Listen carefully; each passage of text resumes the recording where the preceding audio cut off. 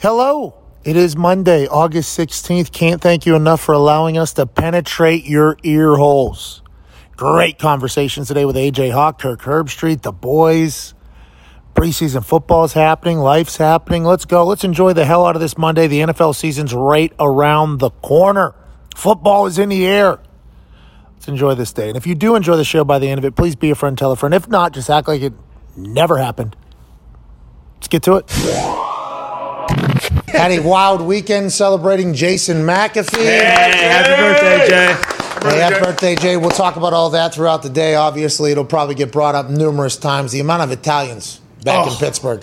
I've always said, hey, a lot of Italians. I feel like we've talked about Italians more than any other show, maybe until Cuomo did his thing about Italians and that whole thing. But I forgot how it's even more than I recalled. A lot of Italians. Yikes. We stayed in a Rick Shooty neighborhood while we were driving past the Petropolis. Okay. I ran into the Bellino family who was up on the field kicking balls. We got the future of plum kicking, by the way. There's another one, blonde-haired kid named Angelo Bellino. Ooh. He's 14 years old, got an absolute cannon. He's going to go. Obviously, Maraldo was there. Pronio was there. Impavito did not show up. It was just the Italians were in abundance. And on our way out of town, we stopped at this little brick thing in the middle of a parking lot called Scoops, this ice cream.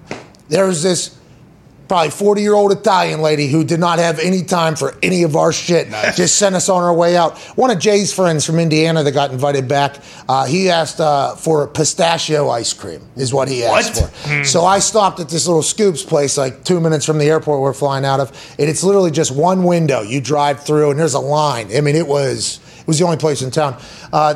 We go, what do you want? I go, I'm reading the order. Can we get pistachio ice cream? She basically, where the fuck pistachio ice cream? What is this? Get the hell out of town. It was an amazing weekend. Jay, I can't thank you enough. Excited to be here. Got a chance to catch up with all the preseason games this morning. Didn't watch the entirety, obviously, of most of them, but we got a chance to see all the highlights. Excited to chat about all of that and more. Joining us early, as opposed to a normal 1 o'clock start Eastern Daylight Time, to join us for this first hour before he goes and saves the world with his brother-in-law, Brady Quinn. Ladies and gentlemen, AJ Hawk. Yeah! How are you, Mr. Hawk?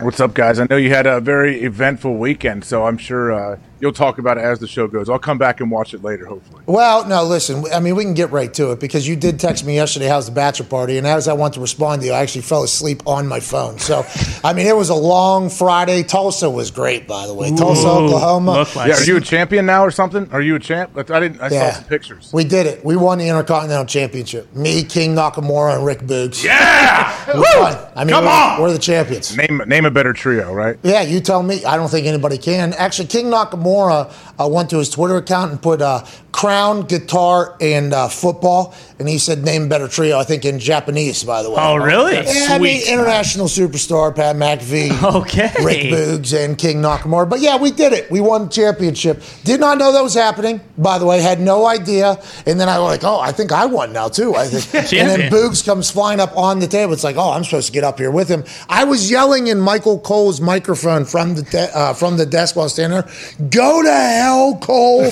while he was... I did not know those microphones were so good at funneling out all the excess noise because I was yelling in his face and I watched it back, couldn't hear me say anything. Kind of a bummer.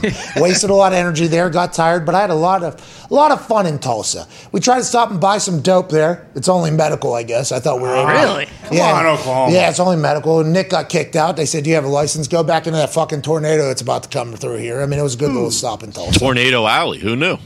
It actually is. Yeah. There was a flood.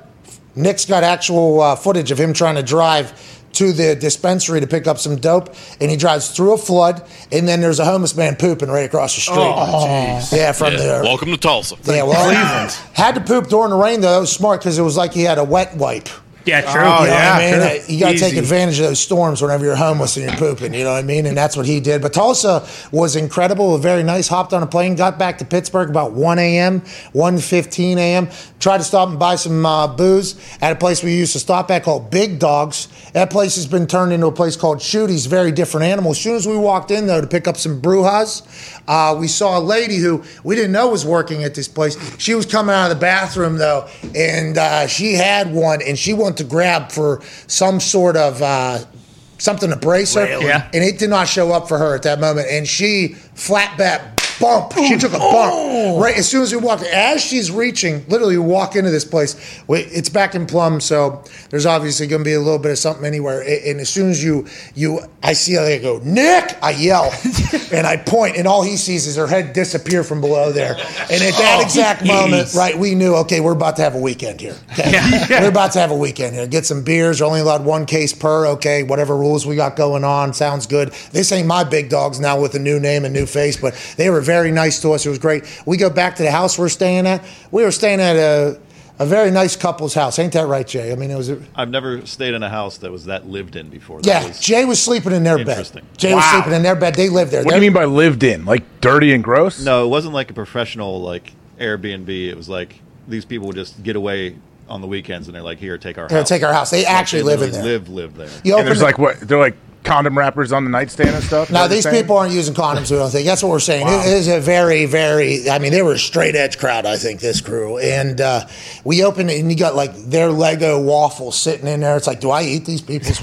Might as well. It's 2, 3 a.m. I'm very hungry. All-free game, it is a cheat day, and they have an entire, it was very much their house, though. Like, you know what I mean? Like, they were they were living in there. So it was a nice house. It was very cool. We were in CFO Phil's neighborhood, though. And I guess as soon as we rented the house, the entire neighborhood found out that we were going in there. So the next morning when we woke up to go out and golf, we opened it. It was like the entire neighborhood was just staring at our house. Okay, so I'm running on a couple hours of sleep. I'm sleeping on the couch or whatever. We did take off to the moon immediately upon landing, and we had to wake up early to go golf or whatever.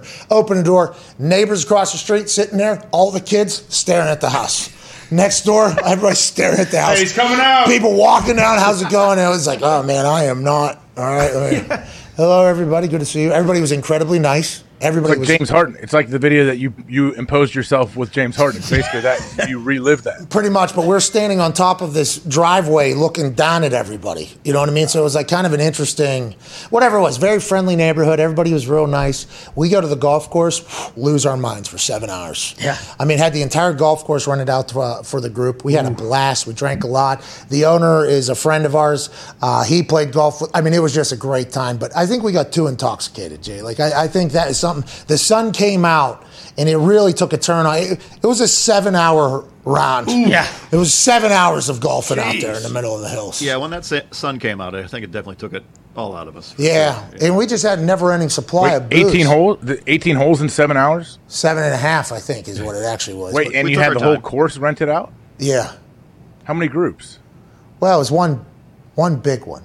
So what were you guys doing for 7.5 hours? They were having a good fucking time.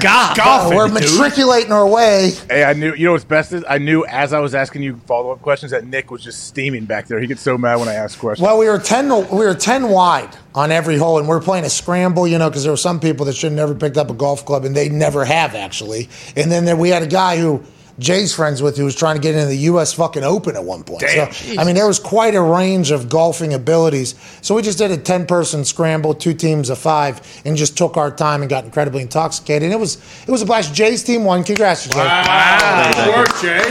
It was all our ringer, though. I can't really take much credit. No, Jay had a lot of good ball. Jay's a much better golfer than I think I'd seen him at the last time he played. Now he actually uses a driver. Jay was big time 3-wood off the deck in a tee box, a par 5 guy. You know what I mean? Not using a driver because he had bad experiences. Just got one. I think Jay's a whole new golfer. But then we're going to go to dinner after that. You know, so we did go to dinner, and then it was like the dinner was good, but it was very, you know, we were all zombies at that point. Sure. And there was a lot of dope flying around. There was a lot of booze, and we had been outside for 8 hours and in the sun cooking. I mean, just absolutely cooking. We get to this dinner, you know, we see some people we know, full conversations, but then it's like 9, 10 o'clock, and it's like, we're not going home right now, are we? So we obviously go to the fucking casino. Ooh, here we go. Okay, in the casino in Pittsburgh, everybody know all roads lead to the casino in Pittsburgh. If you're in Pittsburgh, if you're from Pittsburgh, you're visiting Pittsburgh, all roads lead to the Rivers Casino. That's just how it goes. And for a long time, we've always said, and Foxy lives by this code because he has seen it in action. You come to Pittsburgh as a visitor, you go to the Rivers, you get like $200, $300 worth of chips. You're tipping the city. Yep. That money's never coming back. That you do not win at Rivers Pay Casino. your dues. You just go in there and you just pay them money and then you leave. It's like, hey, Pittsburgh, take care of me this weekend. I don't want to end up like that guy that Aaron Donald saved on the south side of Pittsburgh where he almost died, because that can happen in Pittsburgh. So you're just basically going and tipping the corner. You know what I mean? You're going to the Rivers Casino. I need $300 chips. You guys just keep it. Don't even give me the chips, actually. Just take it. That's how it's going to go. Let me tell you, this one went.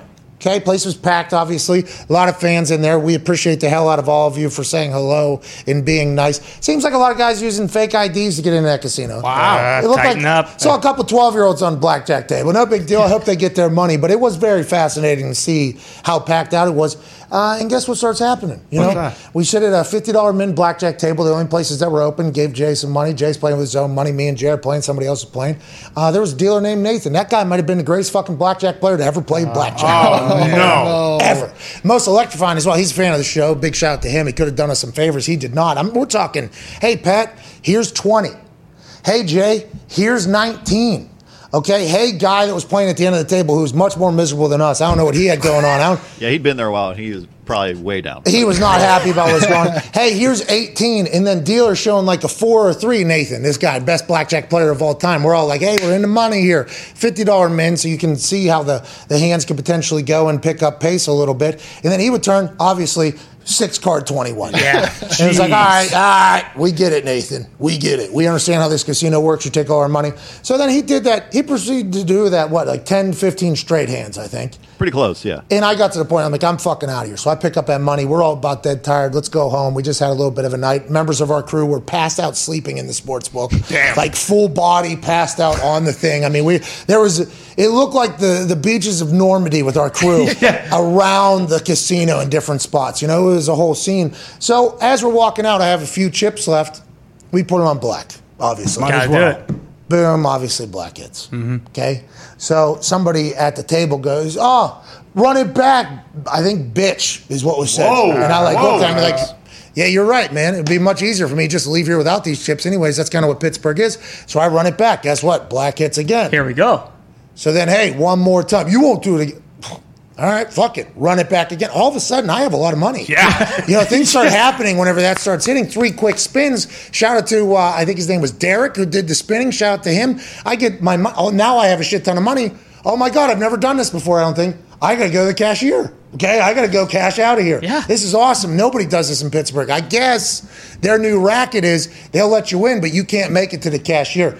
55-minute wait to get to the cashier. No. Oh, my God. This is the first time anybody has ever won at the Pittsburgh Casino ever. I don't think their cashiers knew what to do. I think they had to do an entire course on how we actually give money back to people, because that line, they had a full Snake, and then it went around past the cafe to get to the cashier. And I'm like, of course, they've never had to fucking do this before. Yeah. So I just gave all my money to one of my brother's friends that lives in Pittsburgh and say, hey, fucking come back at some point. So I lost.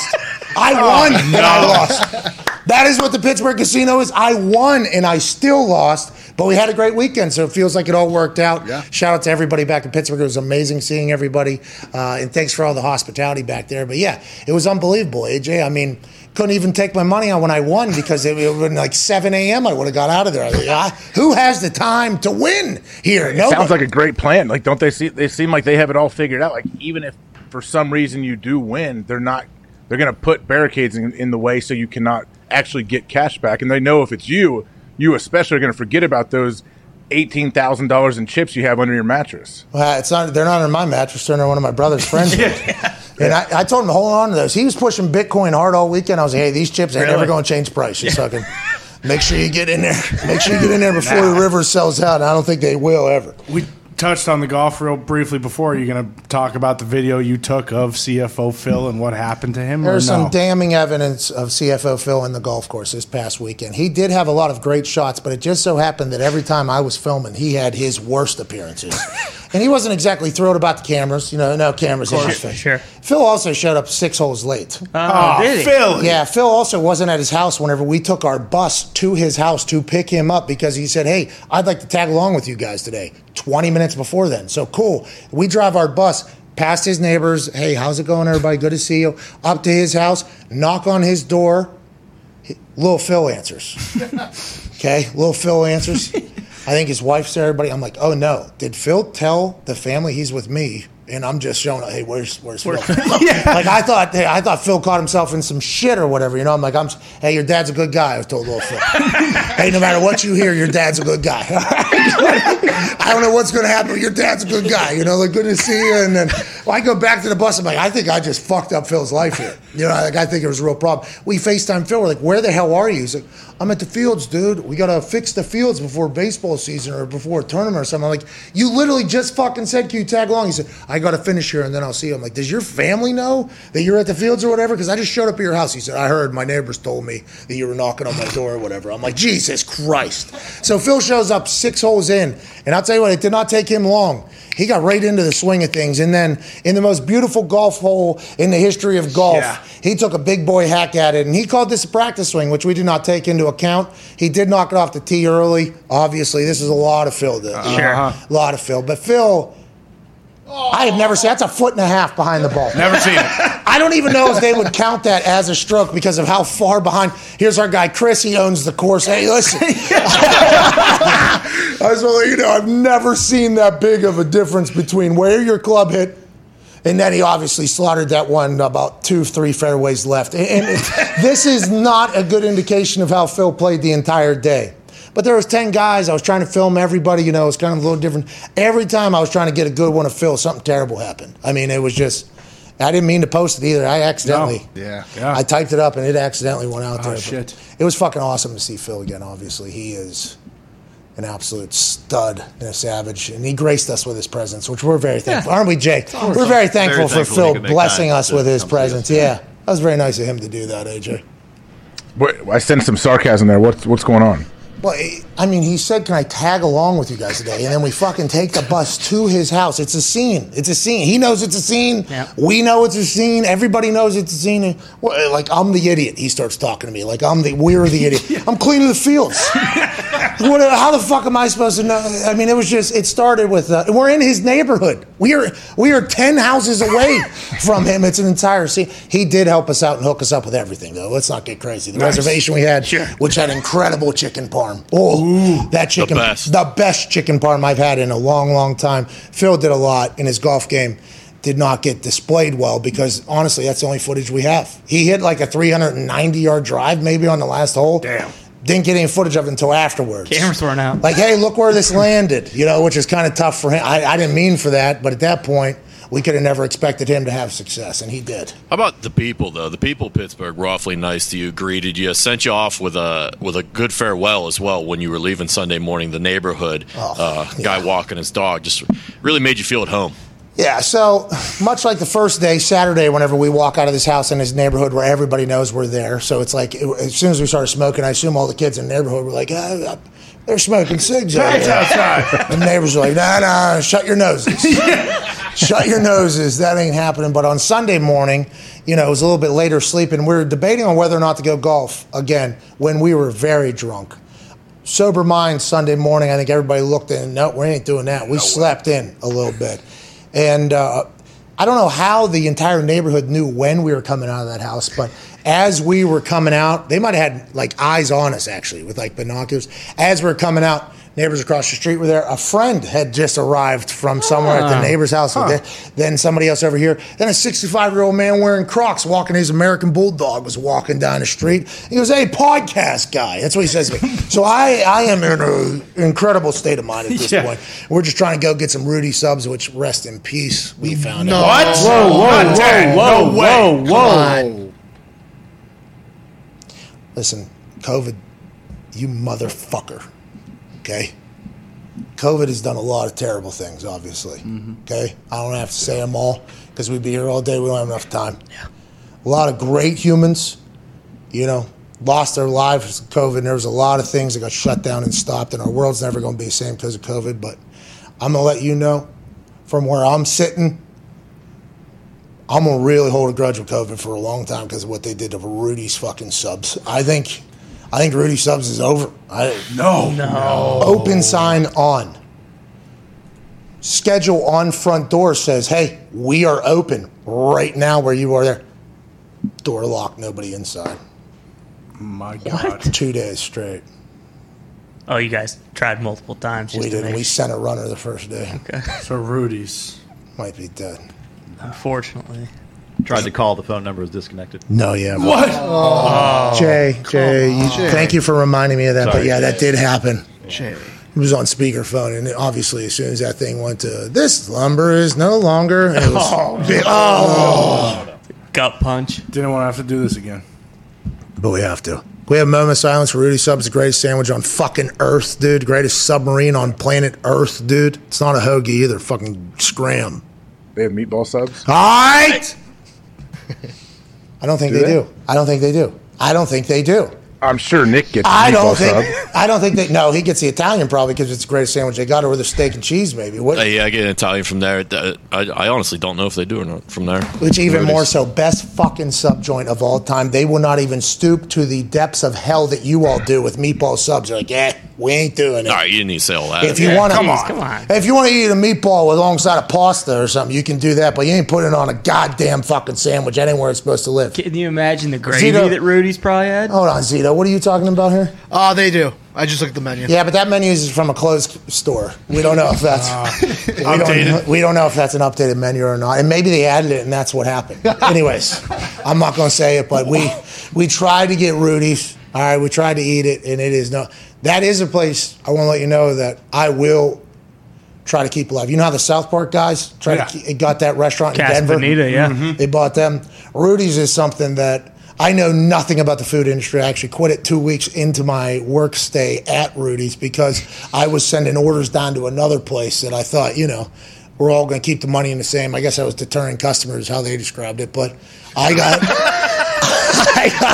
I got asked out of there. We will bring Rudy's back. Well, it sounds like they've just adopted some of your practices from back in the day. What's that? Like, go Subway. We'll leave the sign open, but I never sent anybody to Subway. You hear me? I sent them to another Rudy's. That was maybe closer to them. All right, it might have been further as well. But we had 100 Italian subs on the line already, dude. Don't be ordered. You ain't going to get yours till lunch tomorrow, dude. You might as well go down.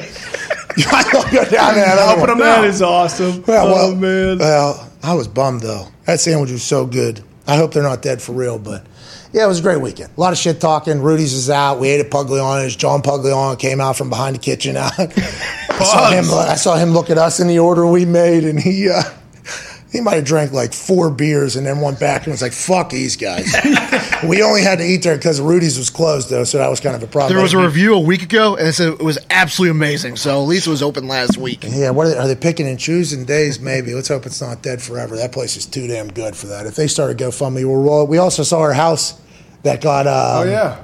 We stopped by and saw the house that had a tree fall on it before we got out of town. Yeah, it was pretty. It was a nostalgia weekend, I think, and couldn't even win from the casino. It's Pittsburgh. Too many Italians.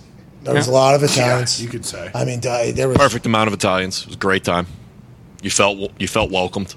Well, that's because he is Italian, though. Yeah, I am 0.01% Italian. I think that was my first time hanging out with that many Italians, and not one of them. I guess you kind of did talk about it. Not one of them said, "Hey, great to have you as an Italian now after all the things you've said about us for all those years." Really? Welcome. I was not welcomed at all. Because I thought that's what we did. No matter what they do, we welcomed. It's even Cuomo. that's what DeGiulio told us last week. Yeah. He was like, "Hey, it doesn't matter. We're Italians. We stick together, or whatever." I had wedding soup and nothing was said. Bop ba boo. There was none of that. Certainly, no one said "bop a boo." They should have. Hey, they had a mascot. This Johnny Pugliano's down there. They had a. Are these all real people you mentioned, real names? I don't know if his name is John or not, but Sounds right. Pugliano's is the name of a place. Okay, every Italian name we have said is the name of somebody we encountered this weekend. Okay, and I think people think I'm bullshitting when I say this.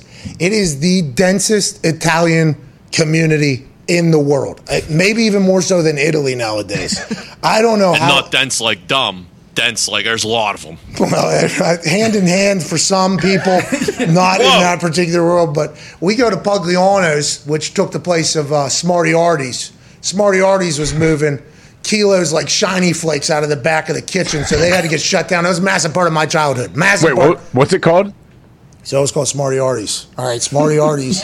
It had the best wings on earth. Turns out there was potentially crack in the wings that everybody said for a long time. Like, yo, this shit is so good. It's like crack.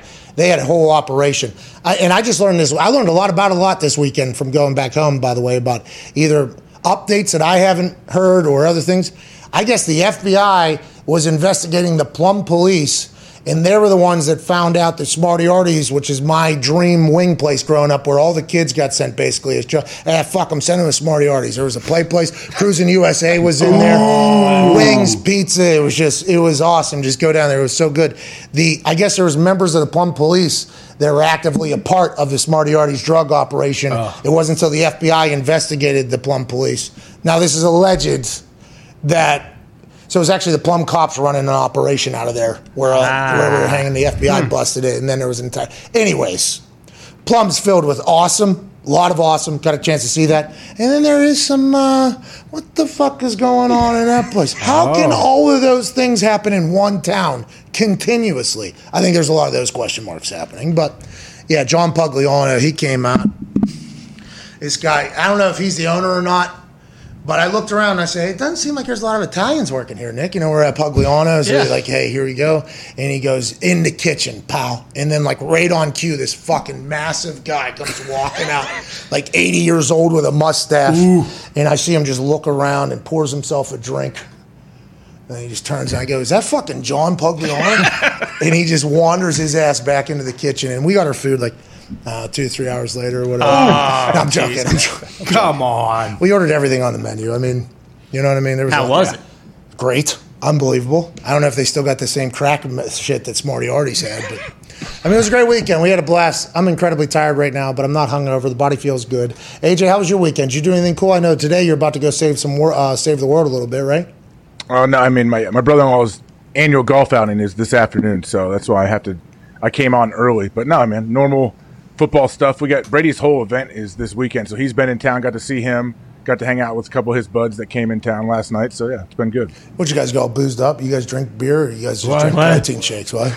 Just protein shakes all day. Yeah. Yeah. Brady Quinn looks like a guy who he'll eat 2, 5, 6 protein shakes and wake up in the morning. Yeah. Give me another muscle milk. Especially at the Hawk House. You guys are all probably trying to out-alpha each other. Yeah. Oh, you got Chopper coming in there. Hey, Chops, get the fuck out of the way. And that whole, I mean, is that what that is? That might be the most testosterone in the history of a home. Is General Bob Carpenter hanging out this weekend with Brady and you? Bob is not. I don't know if Bob's playing in the event today or not, but I have not seen him this weekend yet. I saw him shirtless on a radio show last week. Yeah. Is he... Yeah, it was awesome. He's doing it was like a serious show, I think, for whatever, the Big Ten channel maybe. Serious. Yeah, Ben Hartsock screenshotted it and put it up. Now that the world's opening back up, so many new thrills are on the horizon. Okay. And whether you've been in a relationship for years or just getting started, we're excited to get back out there and meet new people. Hell yeah. When the moment comes... Let's not come too quick. Oh, here we go. I get it. That is not what they had in their copy. Okay. They should. That was, I think they're going in a different direction, so let's go back a sentence or two. Okay. When the moment comes, you want to be ready. Hell, that's true. Yeah. With Roman, you can get a free online evaluation and ongoing care for erectile dysfunction, all from the comfort and privacy of your home. Once you take care of that, though, you get the Roman swipes, and guess what? Lasts a long time. Banging it. Yeah, it's Pete Alonso at the at the home run derby. Boom. That's right. Dingers. Downtown.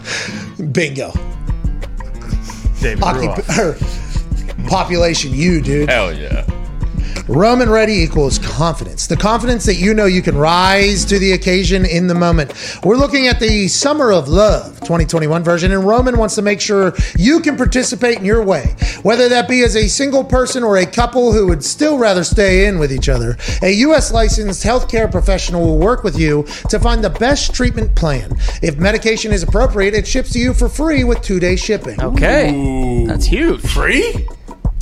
The shipping's free. Wow. I believe, not the medication. Free 2-day shipping. Yeah. Go to GetRoman.com/McAfee today, and if you're prescribed, you can get 50% off your first month of ED treatment. Okay. That's GetRoman.com/MCAFEE. And if you're prescribed, you can get 50% off your first month of erectile dysfunction treatment. Make sure you're ready to have confidence and control this summer.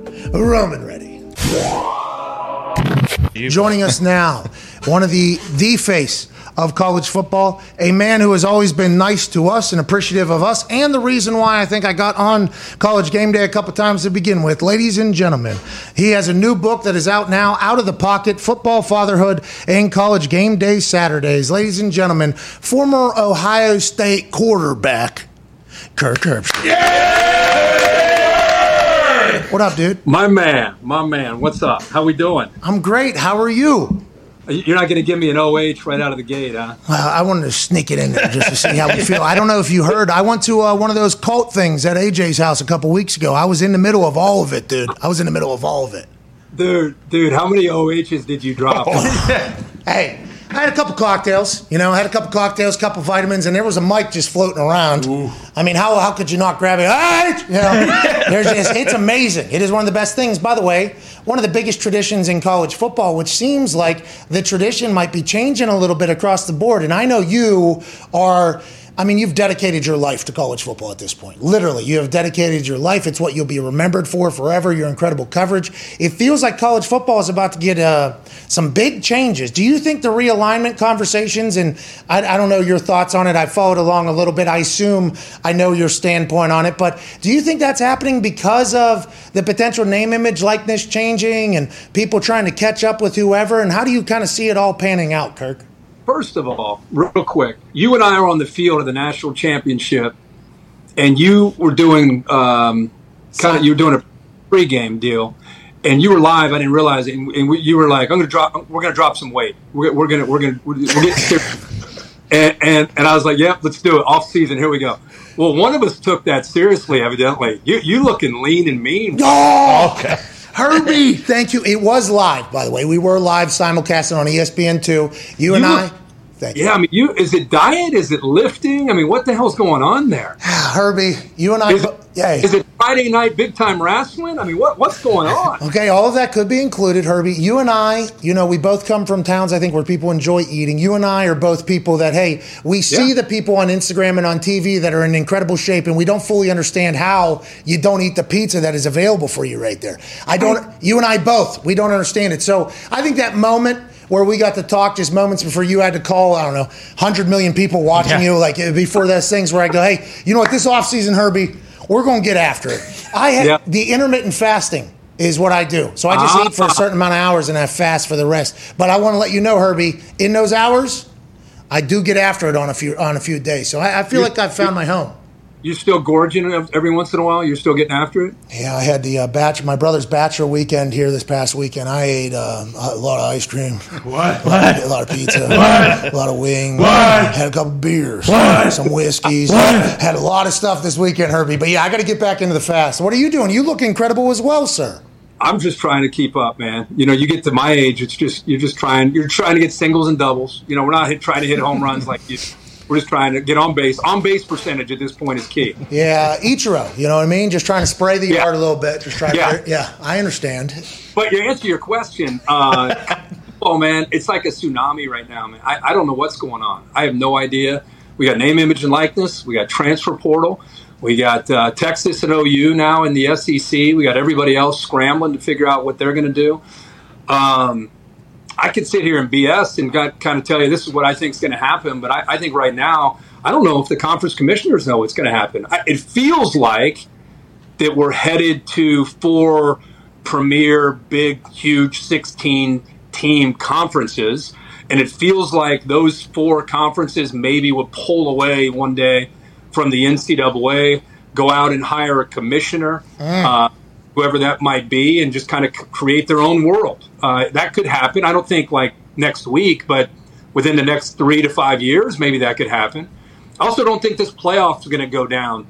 I think this playoff is, they're talking about expanding it to 12 teams. After everything that happened with Texas and OU, I see this full cycle. It was a 12-year cycle that started in 14. I think it'll go all the way through until they make a change. I just don't – there's too much going on right now for them to be able to say, hey, let's change it in 2025. I just don't see that happening. I think it'll be a full entire 12 years, and then they'll make the changes. And maybe by then we'll have an idea of what's happening to these teams left in the Big 12. Where's the Big 10 going? What's the Pac-12 going to do? The ACC? Everybody's going to respond to what the SEC has done by flexing its muscles by bringing in Texas and OU to what they already had, by the way. Old Dabo with the drip, okay, on the TikTok. Old Dabo with the drip.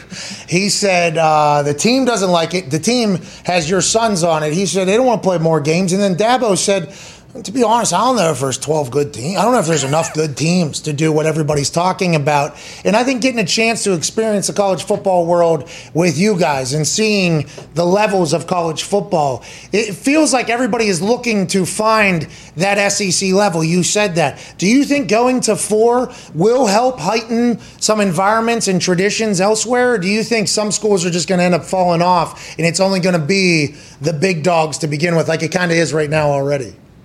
It's that way, but like I don't know about you, but I like the teams that are maybe a notch below that, and I like for them to feel like they're playing meaningful games. Yeah, it sucks that we're just going to look after the big blue bloods in college football. We don't want to do that. That's not good for the game. What's also not good for the game is right now the AP poll came out, and we got Bama, and we got Clemson, and Ohio State. It's almost like Bama, Clemson, Ohio State. Of the 4 teams, those 3 are in. Okay, who's the one team that's fighting for a playoff spot? How messed up is that?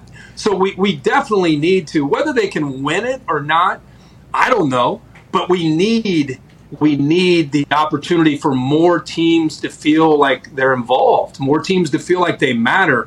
The way it is right now, it's an unfair race, and we need to expand it to bring in more teams. And with the playoffs, by the way, beautiful point. I'm thankful that that's how you view it because you are the voice of college football, because I think that's a common sense take, by the way. I think that is very much a common sense take. And I look back to the team that I was on. If I have a better night, if our team has a better night, we're still in it. We still have a chance. You get one loss and you're one of these teams that isn't, your season's over. You were running hills 5:30 in the morning all summer. You were doing everything. You have a great team. You have one bad night, one bad day. If you're not one of those big schools, you're out of it forever. If you expand that, at least there's at least 2 at-large bids. It feels like that people can get to if it goes to 6. If it goes to 8, at least a little bit. That just feels like that makes a lot of sense. But to your point, there's a bunch going on. To focus on just that seems like that's an impossible task.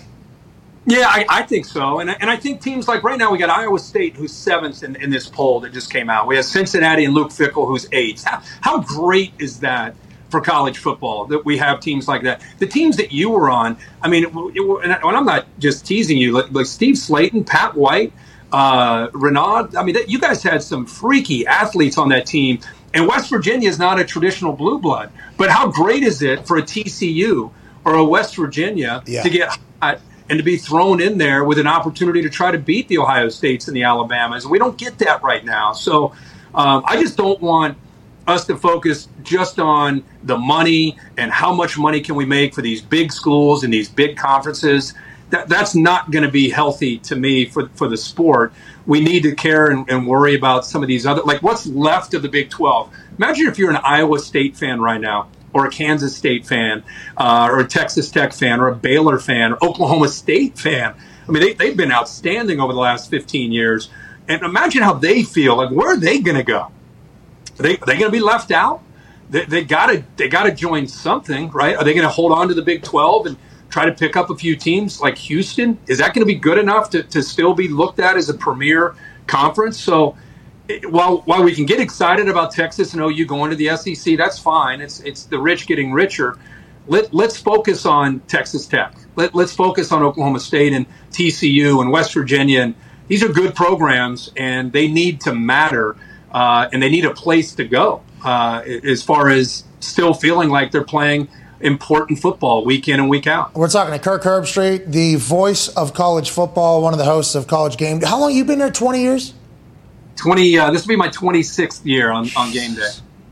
Hey, you still look good, dude. You're talking about how I get to my age, I'm just trying to hit singles and doubles. I think people think you're still in your 30s. You've figured out a way to just stay the same exact look every single right there. Hey, Saturday morning you're going to wake up. There's going to be a blonde-haired dude on the right side, and he's going to look good and tell you everything you need to know, Herbie. It's been impressive, dude. Dude, I'm trying, man. I'm trying. At least my wife's a clean eater, You know, you ever be around these people that are clean eaters? So that rubs off on me a little bit here and there. But she does it like she's like Pollock. Like that's all she does. So I try to dabble in that the best I can. Well, if it's around the house, I'll find myself, at least trying it. Now, whether or not I enjoy it and go back is a whole different story. But we appreciate your time here. Let's talk about Out of the Pocket, Football, Fatherhood, and College Game Day Saturdays. Did you write this? Is this your first book? And how long did this take? This had to be a grueling process, if I had to guess. Yeah, I partnered with Gene Wojciechowski, who you know Gene. He works on game. Just a great guy. It's probably about one of the only people that I would have felt comfortable with in writing a book. First book I've ever written. And this is not just a football book. He and I, really he came up with an idea of just talking about my journey, in life. I think it's very different than probably the perception that you just painted of the blonde hair guy over there on the far right. Because dude, I like you and everybody else, you go through some trials and tribulations. And so for me to open up my heart, I'm an introverted guy. I don't really do that even with my family. My family's probably going to read this book and learn some stuff about me that I just don't share a lot. I just hold things in. I don't know if you know people that are that way, but that's just kind of how I've always been. So I've kind of compartmentalized a lot of painful moments that I experienced with my parents' divorce when I was 8 years old and stuff that I dealt with that I just really never talked about. So this was a very different book than just, hey, let's talk about where it's fun to go to game day and all that. It's like I said, it's kind of my journey. I felt like it was important to share that. There are a lot of kids that go through divorce, and some people turn to drugs. Some people they have a lot of hostility and anger. I just had an emptiness. My dad was my hero, really, like for a lot of kids. In my case, living in Ohio, he played at Ohio State. He was a captain there. He coached with Woody. He would take me up when I was younger up to Ohio Stadium and put on Archie Griffin's helmet, in the locker room, introduced me to Woody Hayes. And these people, they were like it's like Superman. Here's Aquaman over here. Here's Batman. I mean, it was like, I can't believe I'm meeting these people.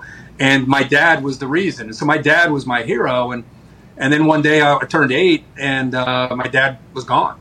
He and my mom got a divorce. And after that, I moved probably 8 times in 9 years and didn't really do well as a new kid, kind of a really, really shy kid, and didn't handle all that well. And thankfully, I didn't turn to drugs, man. I turned to sports. That was kind of my outlet, was watching sports, playing sports, just always being with my buddies. My buddies and sports were my outlet that kind of got me through.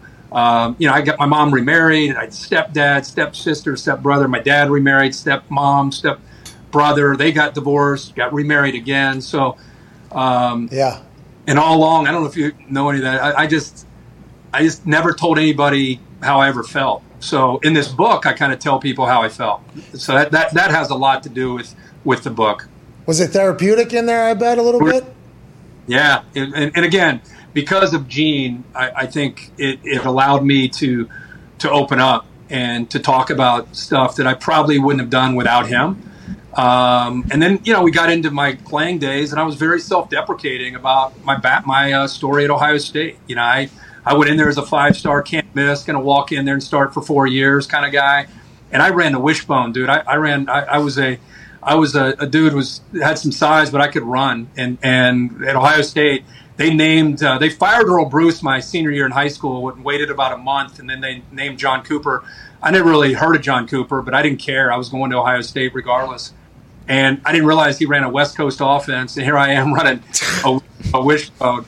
But that just shows you how blinded I was toward Ohio State. So I didn't fit, man. I talk about it in the book. I was moved to safety and covering kickoffs and all kinds of shit, man. It was nuts. But that story, and talk about a couple of coaches who were pain in the asses, and I never really told them about it. And they'll read this book and they'll know that I couldn't stand them. Hey, I love that, Kirk. And I think I appreciate you not only doing that for the community so we can read the book and learn from it, and future kids can say, hey, okay, even the incredibly handsome, blonde, old-ass man over there on the far right side has been through it, and I can make it. That's a big deal, finding motivation and inspiration, so I appreciate you doing that. I think the reason why you don't want to probably tell anybody, including your family, is you never want to be a burden for somebody, right? Like, you never want to be a burden, so you just kind of do your thing, and you're living well, so it's like, why would I ever talk about my shit? I'm thankful that you did, and plenty of other people will be. I can't wait to read it. The boys have a couple questions for you. Is that all right? Yeah, for sure. Absolutely. Go ahead, Ty. Kirk, you mentioned the name, image, likeness earlier. Do you think that the NCAA is going to put any kind of guardrails on that, or is it going to continue to just be the wild, wild west, and these kids are going to be able to make as much money as they possibly can?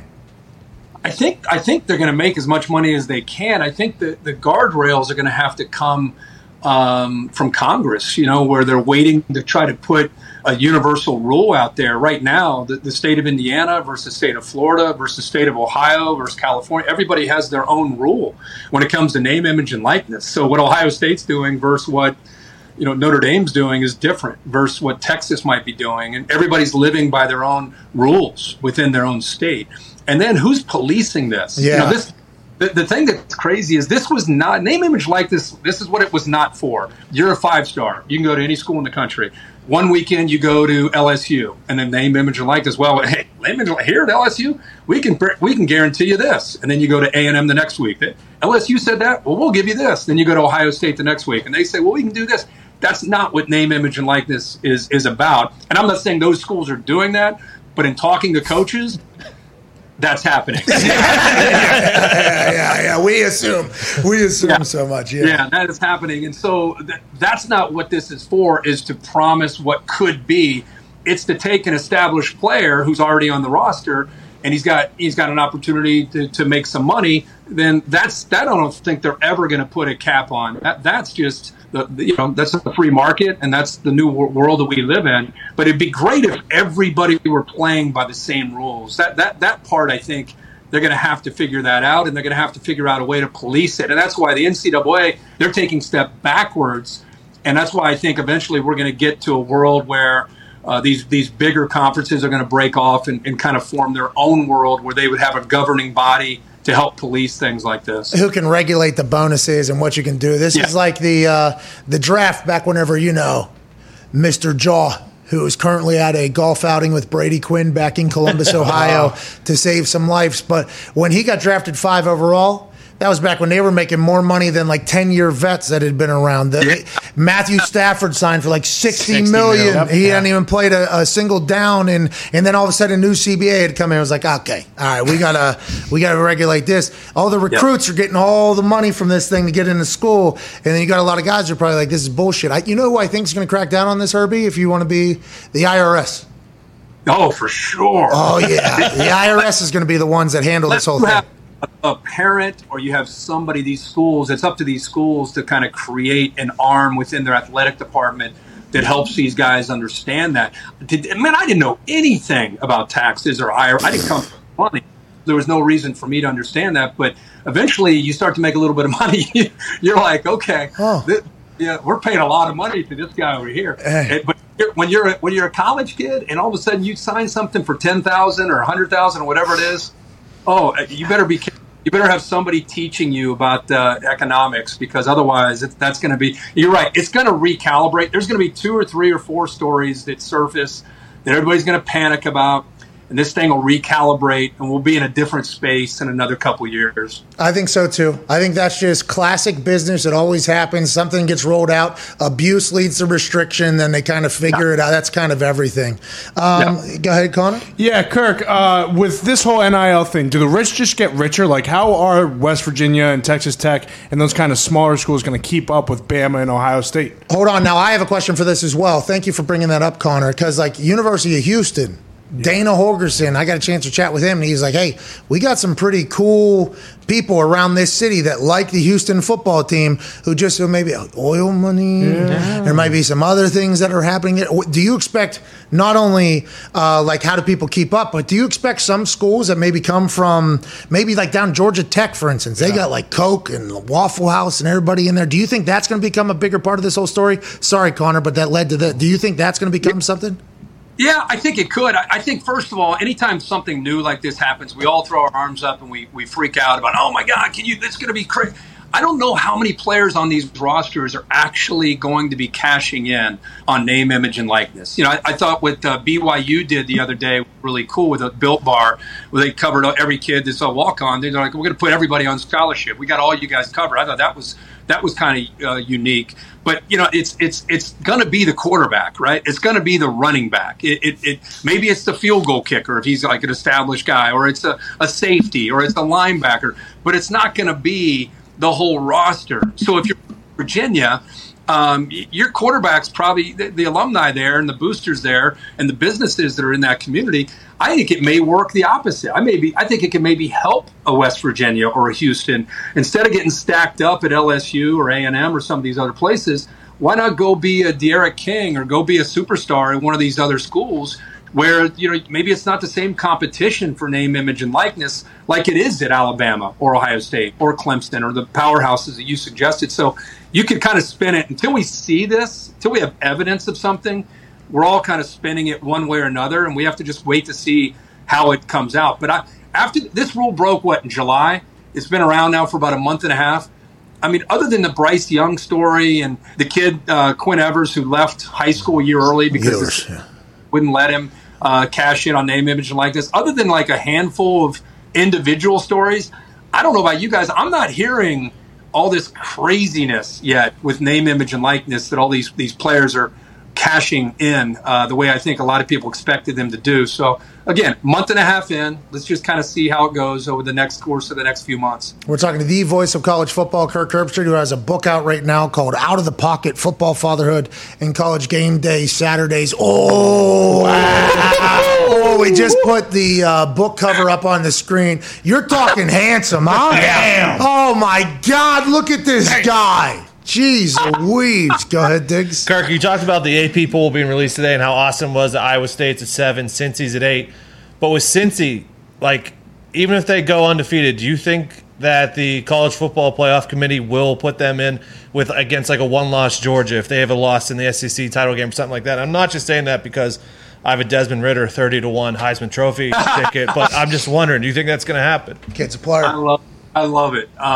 Here's my take on the small guy getting the chance to play. Like UCF was bouncing up and down a few years ago that they deserved a chance. What I've learned going back to the BCS years is when Kellen Moore and Boise State were out there and nobody really Boise State. Oh, that's the blue turf team. Yeah, the blue turf team.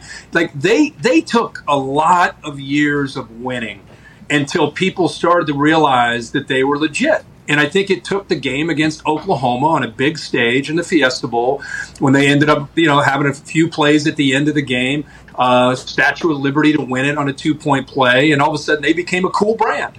And what they did on the back end of that is they played teams like Virginia Tech when Virginia Tech was a top 10 team, and they beat their ass at FedEx Field. They went all the way across the country and beat a good Virginia Tech team. They also beat Georgia in the Georgia Dome. So all of a sudden, Boise State started to become a brand that people became more familiar with because they'd been around for a long time and they chopped a lot of wood. And all of a sudden, they're controlling their own destiny with 2 weeks to go to get into a BCS when there's only 2 to get into the championship, and they get upset on a Friday night by Colin Kaepernick in Nevada, or they're in. So I think with Cincinnati, and I think what the work that UCF did has helped the Cincinnati cause, and then Cincinnati playing well last year and then getting on a big stage themselves. And even though they didn't beat Georgia, they kind of controlled that game if you watched it. And that's the reason if you open up the AP top 10, there's Cincinnati. So they're starting at 8. I don't think there's going to be this ceiling on Cincinnati. And it has everything to do with they can tip their cap to another American team, and it's the American Athletic Conference is UCF. So collectively as a league, they're showing that they can play with the big boys. And it was Cincinnati starting at 8, not 18, 8. If they win games, and by the way, they're playing Notre Dame and they're playing Indiana in the non-conference. You need opportunities against teams that the media respects.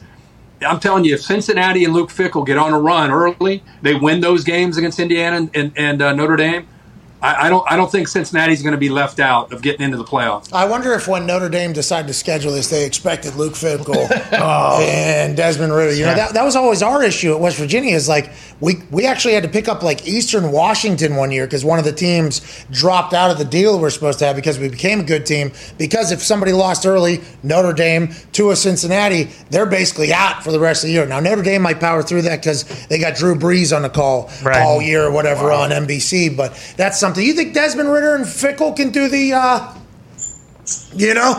classic Boise State? I mean, what a night. Didn't that dude, who was it? Jared Zabransky. No, who was the running back? Ian Johnson? Ian Johnson? Yeah. What, he dropped to a knee and asked the chick to marry him. I think they did get married, but congrats to them. That was a great Statue of Liberty play. Dude, Cincinnati's real deal. Almost their entire team is back. And Ritter, you got 30-1 on him, huh? That's pretty darn good. Because the Heisman, as you guys know, the Heisman Trophy is who's the MVP on one of the top teams in the country. I mean, that's every year. That's what it is. And if Cincinnati beats, and you're polling for Cincinnati to beat Indiana, which is tough, and beat Notre Dame. And if they run through the American and they're sitting there at 8-0 and 9-0, get that ticket. Don't lose that ticket because you have a chance there. Hey, Herbie, look at you, by the way. This is gambling talk from You've been hanging out with Bear, you and Falica, having these full conversation on where good money is, Herbie? You opening into that world? Yeah, man. I'm dabble into that world. I'm following you and Bear's lead when you guys used to argue. Remember the good old days when we had you on College Game Day? Yeah, I remember those. Segment on that right now. Let's do a 3-minute segment on you and College Game Day. I mean, we could get into it, Herbie. I don't know if you want to, though. You know what I mean? Come on, man. Herbie, I loved my time with you guys. You know, I absolutely enjoyed it. I'm very thankful that you allowed me into that world. Everybody was very nice to me, you know, that worked. I kind of feel like Aaron Rodgers at the Packers, though. You know what I mean? Like, hey, I enjoyed the staff. I enjoyed my teammates.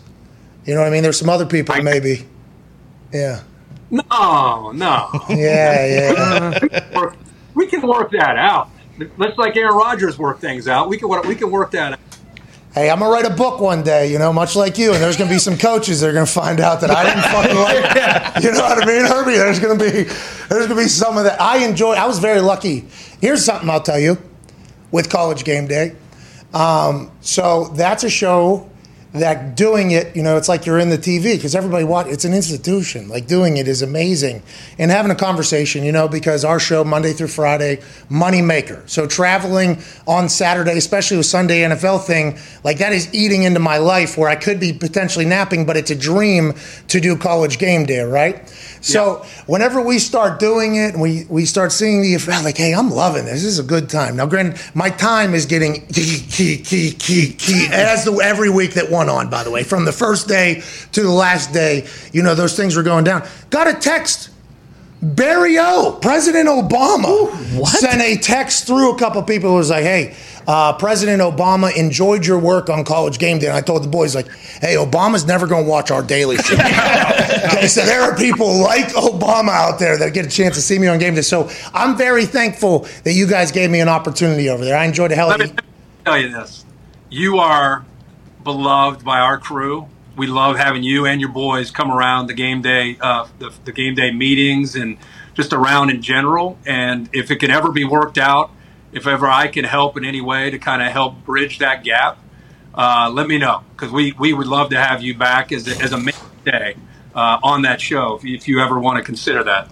Herbie, I love you. We'll talk to you later. Ladies and gentlemen, get his book, The Voice of College Football, Kirk Herbstreit. You know, I realized this weekend we're going to get everybody that we're going against, basically.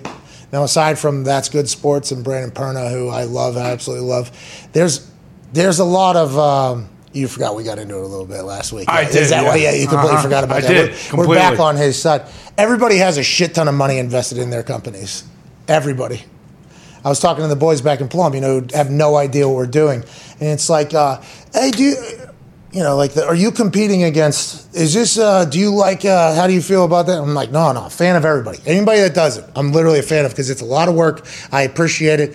But every company that they mentioned, I was like, oh, they all have a lot of money back in them. And it's like, yeah, how do you feel about that? Or how do you feel about them? I'm like, well, I know we are getting outgunned on the back end, but I feel pretty good about everything else. It was just kind of fun to go through. Anytime you haven't seen somebody like 10, 15 years or whatever, it's cool to kind of catch up with people. Did a lot of that this weekend. I'm assuming AJ does that every weekend at all the events he does. We appreciate you joining us. Let's talk about this preseason football, AJ. Justin Fields, massive story, because for the Chicago Bears, Bear Don. I think you got a guy, huh? Is that what you're feeling? We got the guy. Now, Andy Dalton, Nagy came out and said he threw the ball 6 times. It's a preseason game. We have no idea if he did good or he did bad. But Justin Fields took advantage of everything and every opportunity he had on the field. He was more athletic than a lot of the guys he was playing against and with, which is going to happen, by the way, I think when you're Justin Fields, an absolute freak, running when he had to. I thought he exited the pocket a little bit early on a couple different occasions, but he's probably going to be able to explain, hey, I thought I could just get the corner and run, which he could. Everybody could take advantage of that. The fact that he did and has is unbelievable. Slung the ball around the yard. The little rollout throwback is awesome in the first preseason game. It's almost a guaranteed touchdown. A couple different teams did it because you got defenders who don't even know the play.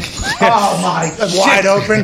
But I thought Justin Fields was everything you could really want and more in his first appearance. I wonder how Andy Dalton feels. AJ, your thoughts on the Ohio State legend playing in his first NFL action? Well, I mean, it definitely seems like if he continues to do this in the next couple preseason games, don't you feel like they will have so much pressure from the Chicago fan base and guys like Zeke to get him in the lineup as soon as they can? So this is a time, I think this year, especially with all these young rookie QBs, where the preseason actually really matters. It definitely matters for them. We get to see a little bit of just how they carry themselves, I guess, when they're on the field. They're not the only ones, right? It's also and I think they've felt the Fields pressure hysteria since the night they traded a bunch of picks to move up and get him and make him the face. Nagy said we have a plan. Andy Dalton's still our starter. Andy Dalton says at one point, I hope they cheer for me a little bit too over there. He understands the whole situation. Justin Fields, though, showed up and showed out in his first attempt. He said, again, it was really slow for me, is what he said, which I have the utmost respect for. But with also that being said, it is a preseason game. Let's keep that thing going. I wonder if it'll be slow as well whenever the big dogs really start getting on the edges, and everything like that. He has handled himself well. He said the Chicago Bears defense tests him every single day. He has that poise, the confidence, the look, everything to be like, hey, does Chicago got a fucking guy? Andy Dalton says, not just yet, my friend. But is Justin Fields, in your eyes, Zeke, and everybody else in Chicago, like, hey, we got our fucking Ditka again. We got our fucking hero again. Is that what it is over there? Yeah, they're beating that drum. They want to start week 1, but I'm on the side of let Andy Dalton kind of teach him the ropes a little more, learn the defenses out there. But I don't know. Everyone wants Justin Fields in, though. He's going to get dropped in the deep end at some point, but I think having a veteran in front of him is huge, AJ. I honestly do. I think even off the field, watching how Andy Dalton interacts with coaches, front office, teammates, equipment managers, trainers, I think that is a huge piece of information.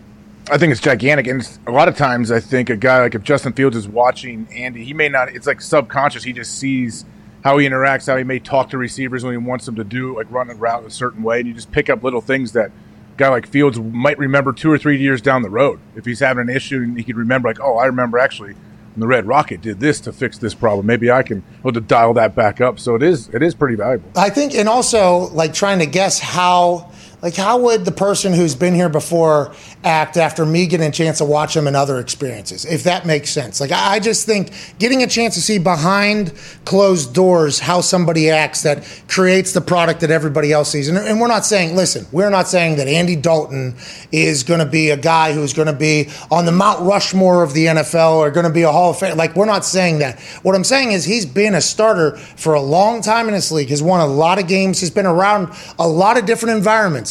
That Cincinnati Bengals, they don't have a practice facility. Still have to say it. But that place, that locker room also was an interesting one. AJ, you were in there. That team is much different, I think, than a lot of teams in the NFL. Andy Dalton was the quarterback there. Goes to Dallas, kind of the whole situation down there. I think he just has been there, done that for a lot of situations. And even though Justin Fields hopes to do them all better than Andy Dalton and everything, I just think that's a massive thing to be able to see somebody operate behind the scenes when you wouldn't normally know.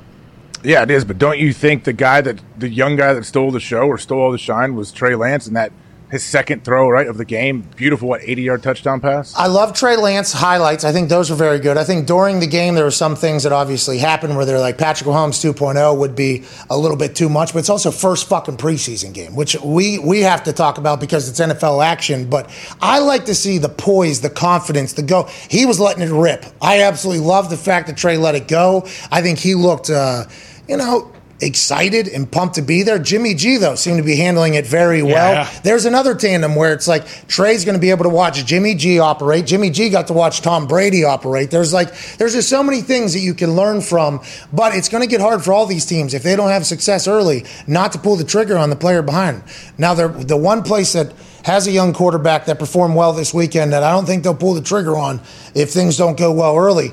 Jordan Love looked great. Yeah. His numbers looked huge. Looked like he did fantastic. And if you go through the preseason week 1 notable quarterback performances of young players, obviously Drew Lock dominated, okay? Yeah. And by that I mean he had 7 attempts and he completed 5 of them. All right, wow. So if you want to call that dominating quarterback, and what he was able to do, he did. Long touchdown, great pass, swag looked there. Everybody's talking about how, hey, Drew Lock is still getting an opportunity to put this franchise on his back. They bring in Teddy Bridgewater. Now we got a chance to see him compete with a guy who has won in the NFL. Excited to see what Drew Lock does. But right next to him, Drew Lock 153.3 passer rating in his preseason debut with the Broncos in 2021. Jordan Love, passer rating 110.4, threw 1 touchdown. 12 of 17, LaFleur let him eat a little bit out there. That offense is a good offense. Jordan Love got to watch Aaron for an entire MVP year. And much like we're talking about with Justin Fields and Andy Dalton, that type of stuff is massive as a player and for your confidence. You had to be pumped about Jordan Love looking good out there, Ty, right? Like, hey, listen to Peter King, read Peter King this morning. Nobody knows what's going to happen in 2022. That's what Peter said. He doesn't think Aaron knows, doesn't think franchise. Nobody knows. You know what I know? Jordan Love, second highest passer rating after week 1 of the preseason here. How do you feel about it? What do you thought? Yeah, he did look good. I also like seeing Jay Sternberger. He had a couple. I think he had like 60-some yards. He was the one who caught the ball down the seam, and he's going to be more included in the offense this year. Love did look good. I mean, but he also strip sack fumble. He got hurt, and they said he might not practice this whole week. So that kind of I didn't know that. Yeah, he got taken out of the game, so that kind of worries you a little bit. I mean, first game action, and he gets bounced out. They did say that he played through it a little bit, so they were impressed by his toughness and stuff like that. But outside of that, he looked pretty good. Okay, so I did not know he got hurt. Yeah. Uh-oh. They said it's nothing crazy, Yeah, but those injuries, and I'm not saying Jordan has one or anything like that, but that is scary to think about. Like, as a fan, it seems as if the Aaron and Packer situation isn't over. Like, it just seems like in that Football Morning in America with Peter King, he sat down with Aaron for 17 minutes on a shaded bench across the street from Lambeau Field, something like that. That set the tone or whatever, you know what I mean? And they had a 17-minute conversation, and Aaron was talking about, Zen, and he got a chance to really learn more about how Aaron's feeling and his mindset on everything. First of all, let's talk about it. He said Pete said that a confidant told him that he was about 50-50 on retirement this offseason. And in the article, which I did not know, Peter King works for Florio. Is that what happens? I mean, that's what it kind of seems like. It's under the banner of Pro Football Talk. Or is that just an NBC entire thing? I did not know Peter King was on Pro Football Talk. To be clear, I've never read a book. I'm not a big reader. Columns aren't my thing. I'd rather hear what they had to say or whatever. I understand Peter King's a very talented writer, and like I said, with the shaded bench thing, it was a good tone setter there earlier or whatever. I did not know he was Pro Football Talk, though. 50-50 on retirement was the big thing. And then going into last season, he knew it was potentially going to be his last one, or it was going to be he viewed it as his last one. And then the relationship has a lot of room to grow, and he complimented with Gunther Murphy. And then he said those relationships are for another day. Right now, it's all the football people whom I love or whatever. Is that an accurate depiction on how he feels? I don't really get a chance to chat with him. And was he going to really 50-50 retire like the Peter King Football Morning in America thing?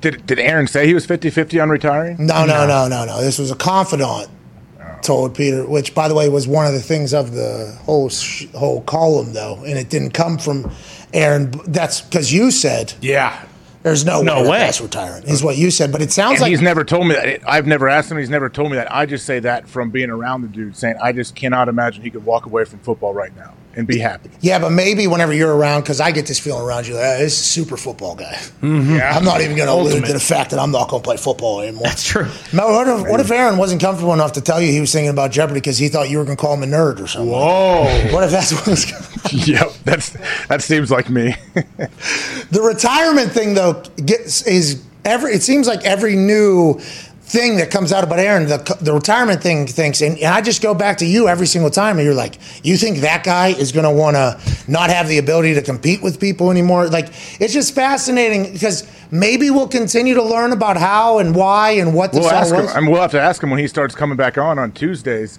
But yeah, I mean, maybe I'm sure it did cross his mind. He did say that, right? That it crossed his mind, or he thought about it, and I'm sure he thought about it, and he said, yeah, right. You kidding me? I just won the MVP. Why would I have a team around me if I go back to Green Bay? They bring Randall back. Hey, let's go win another Super Bowl. Shelley, throw me that Pedialyte bottle real quick. Let's see if I can. Right now. And he just fucking looked at a trash can over there in Hawaii on the other side of a waterfall. Yeah, I'm not fucking Going back. Yeah. Gotta keep playing. Yeah, probably. What if he had a moment where he's like, all right, if I miss this, I'm retired. Yeah, do or die. If I make this, I'm coming back. And it's him on top of a waterfall. You know, you got Mai Tai sitting right behind you. Of course. You know, they're playing a little music back there. Got a little ice on Mai Tai's face. He got jumped in the diner or whatever, that whole thing. And he's just sitting there. And he's like, all right, if this fucking goes in that trash can down there, I'll play. If not, I'm not there. Boom, hits. And then he's like, we're back. Baby. Here we go. I gotta go. Jumps off. He just jumps. That would be awesome. And then he holds his nose on the way down. He does he? I sure as hell hope not. I don't think so. I thought that would have been a friendship ender for you and him right there if you did that. Peter King alluded to how he doesn't think, after his conversations in the building, that either side knows what the future looks like. And I think you've been talking about that for a while, right? Like, who knows how the hell this whole thing ends up? Seems pretty accurate. I think what Peter says, for me at least, feels pretty accurate. You're right. Like, why? And it's what he said, what Aaron said to him, I guess, makes sense. Like, hey, I'm trying to go win a ring right now. I'm not sitting here trying to patch up relationships behind the scenes. I'm sure that could definitely happen organically and naturally throughout the season, but like, we're not setting time aside to try to work that out right now. LaFleur had Aaron break down the huddle at the end of the first practice, and LaFleur said, I'm not going to tell you, Peter, what he said, but you can ask him that question. And then he asked Aaron, and Aaron talked about how, you know, just basically how much he was thankful to be back, excited to be back, and how much being in the moment is a big deal. And it was like a motivational speech, I bet, in a conversation that he thought about a lot as he was going back into training camp. And that type of information is just... I bet it was really cool for the rest of the team to be like, oh, that's why he's fucking Aaron Rodgers. All right, here we go. Let's go. And the thought of him saying, if you want to find something to make you happy, you're probably going to be able to do that. If you want to find something to get mad about, you're probably going to be able to do that as well. It was very, I think a lot of people are learning that Aaron's a much deeper thinker than originally thought about him. And it seems like every writer or interview person that comes away is like, he's actually pretty intelligent, thoughtful, funny, charming. Seems to like his life. Who are you imitating? Oh man, Well, this you video's know. right up your alley. Do you really not know, or is this an AJ I have Hawk? no clue what you're talking about. Oh, we got to send it to you. Yeah, you'll love it. We watched it probably. All you need to know is it involves it's just wrestling. It's a wrestling thing. It's a wrestling thing. And it's a behind-the-scenes story, and it involves an impersonation. Yeah. You're gonna love it. You are gonna love it. I think I can't you are wait. gonna absolutely. I see Connor's excitement. I think I am going to like it. So sorry to interrupt, but I want to let you know that if you're not gambling with FanDuel, you're wrong.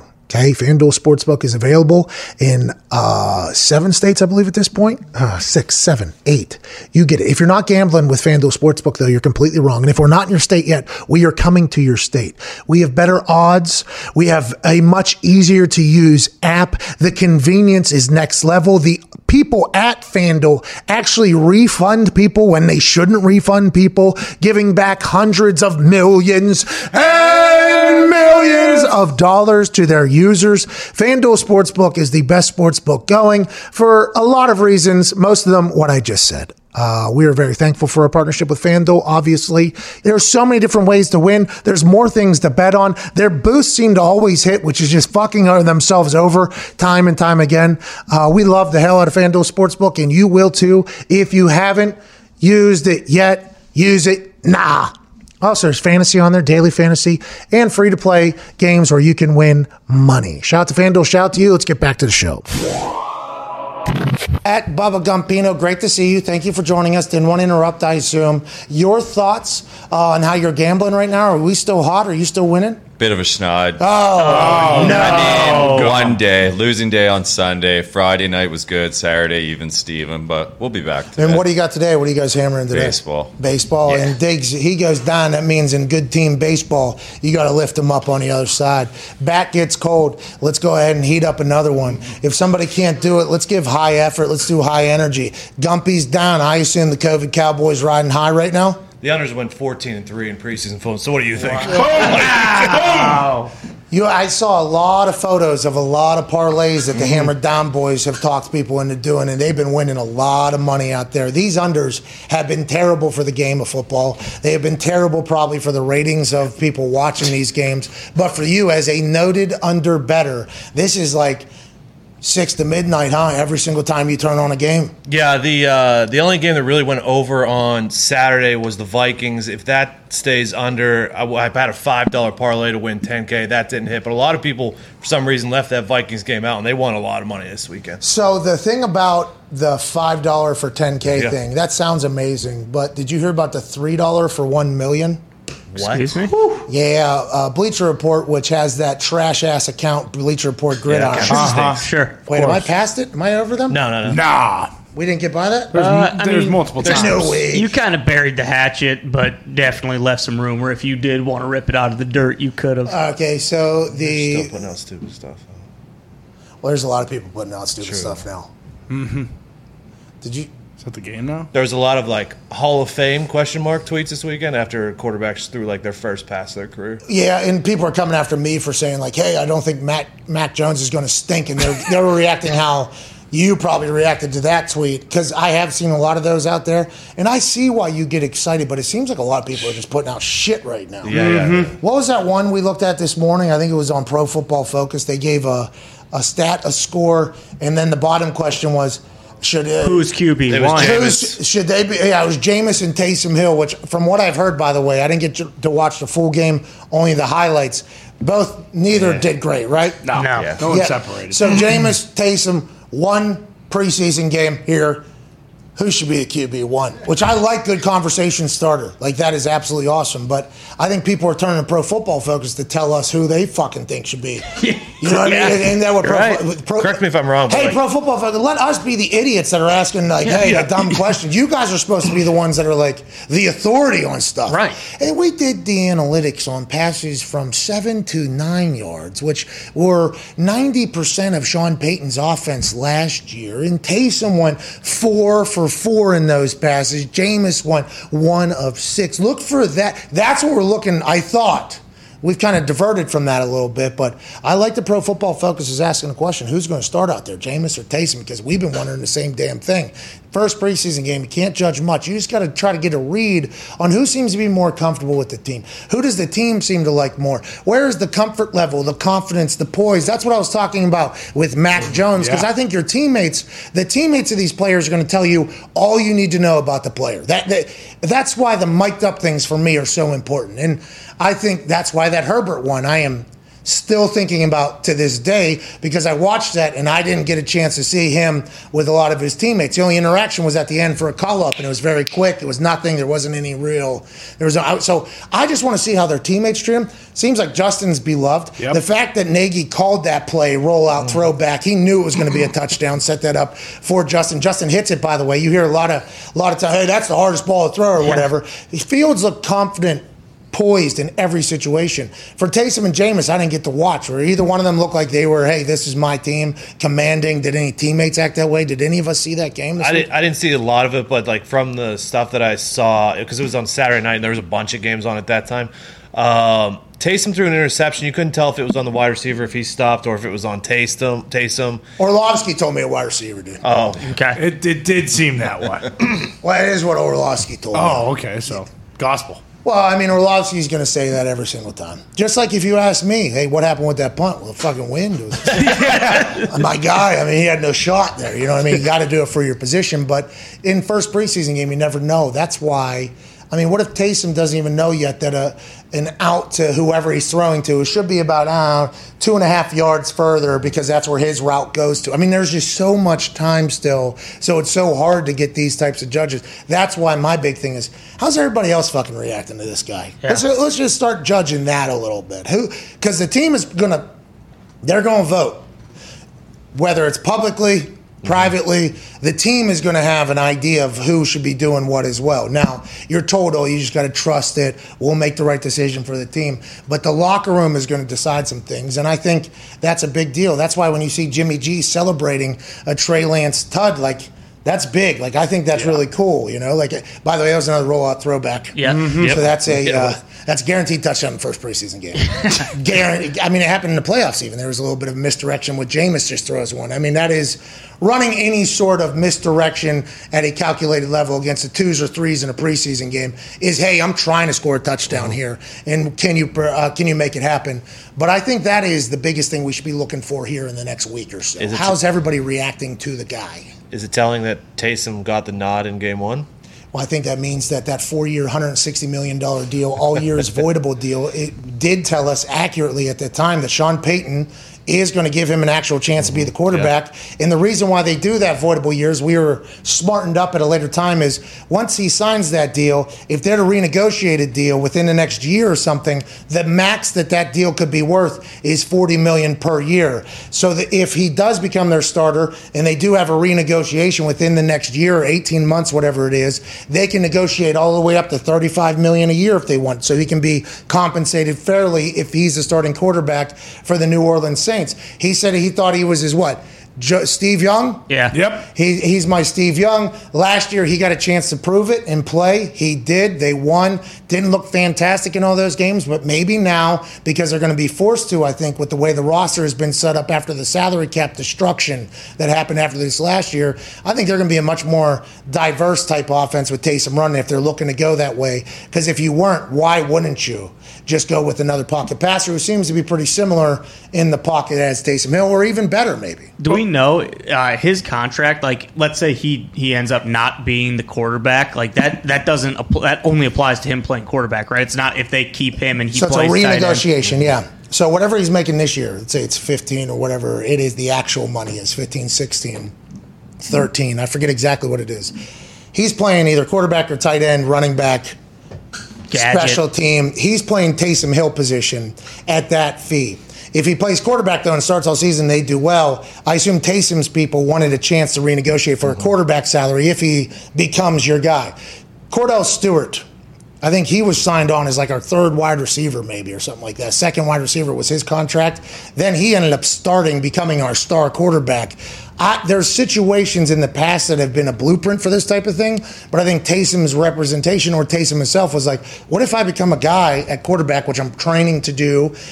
We got to be able to renegotiate to give me a fair price as opposed to what a tight end price is, a gadget price is. So I think that is why it was put in there. Although we were all very alarmed when we heard 4-year, $160 million, all years voidable. That's not a contract, right? Contracts aren't supposed to just have every part of it voidable, but they did it because of that whole NFL stipulation of you can't up the price until 18 months or whatever down the road. Well, if there's no Michael Thomas, too, like, do you really want to have a guy like Jameis who's more of a pocket passer where you can go with Taysom who can maybe make a couple plays outside the pocket, you know what I'm saying, versus Jimmy who might just say, fuck it, I'll just throw it deep to somebody who's not Michael Thomas. No, Jameis went to the Harvard of quarterback school last year with Drew Brees and Sean Payton. He's not just saying fuck it anymore, mostly because when he was just saying, fuck it, he didn't know who's down or his team, the other team. He was blind. Yeah, couldn't see. Yeah. He's blind. Yeah, need LASIK. Led the NFL in yards and interceptions. Blind in the NFL. Signs a $1 million deal or whatever with New Orleans, gets LASIK, gets a chance to go to the Harvard. He might make much better decisions with the ball. And I think, You can't turn over the ball. If you're a known turnover, I don't want to say this, but because I haven't been in every building, but with every person I've talked to, you walk in, there's, and I heard there's a mount. What's that mountain that's a volcano that had 2 rocks on top of it? That was a list of rules for the Sinai? Mount Sinai at the top. Okay, you walk up to old buddy walked up to Mount Sinai. Okay, and there was 2 things up there. 2 tablets. There was one with your relationship with God, and then there was one that was your relationship with the other people. Okay, here's the rules. Here's how you. I think every time you walk into a facility, it's like that one person walking up Mount Sinai and finding that thing. And there was 2 things there. There's normally just one thing, rock, or it's etched in stone, and it's, hey, protect the fucking ball. All right, the ball is the program. The ball is our building. The ball is this. The ball is that. That's why when Jameis was keeping both teams in every single game for a long period of time during his contract year, a lot of people, us included, were saying it's going to be hard to give that guy $100 million, which is what everybody's given, when he is so careless with the ball. Careless with the ball. In every building you walk into, it's like, hey, if we don't have the ball, get the ball. If we have the ball, keep the ball. That is the Mount Sinai rock. Hey, if we have the ball, here's the rules. If we have the ball, okay, here's one. We're going to keep the ball. Here's another rule over here, this one. This is, if you don't have the ball, here's rule number 1. Fucking get the ball. Okay, whether that's turnover on downs, turnover in general, whatever it is, that is it. So whenever he was just turning the ball over at a rapid rate, we knew it was going to be tough for an organization to just give him an opportunity like, hey, here's the keys to our franchise. And Tom Brady just so happened to come in at the same time, free agency, and Bruce Arians was like, well, fuck, we don't even really have to do much if we fucking bring that guy in. 30 other teams didn't want to do this? No.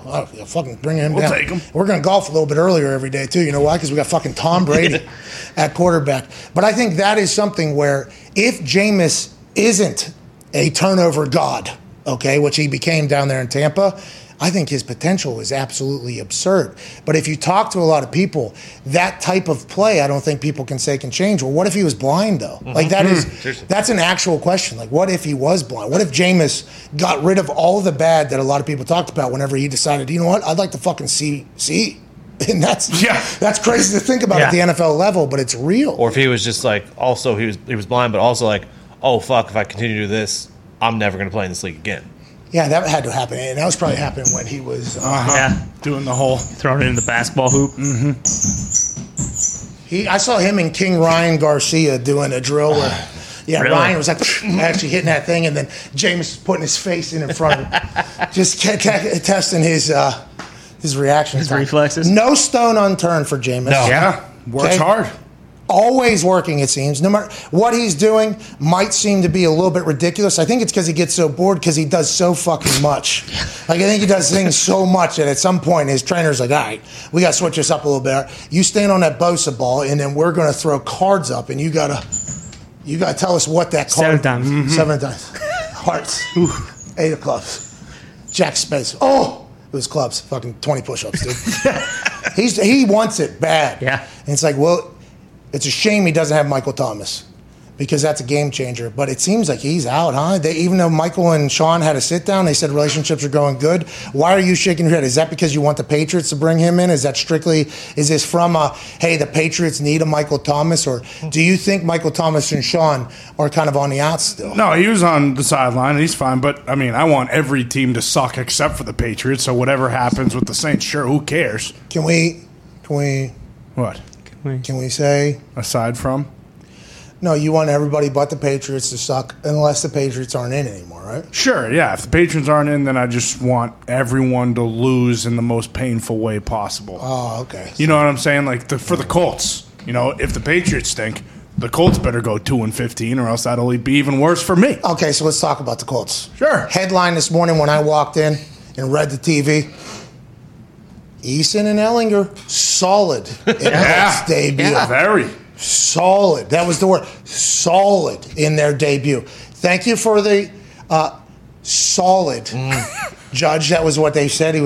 And I understand that solid's probably good news. That is not nothing bad. And I got to see, I was streaming the game, literally trying to catch some of it because I wanted to see what you can't see on these highlights is how's everybody reacting to the different quarterbacks. I think they both had good command, I think, of the team. I think they look confident. Easton's got a live arm. He does have a live arm. Hey, Easton's got a live arm. Oh, yeah. And that number 1 on Paris Campbell looks real good running about a 4.2. It didn't used to do that.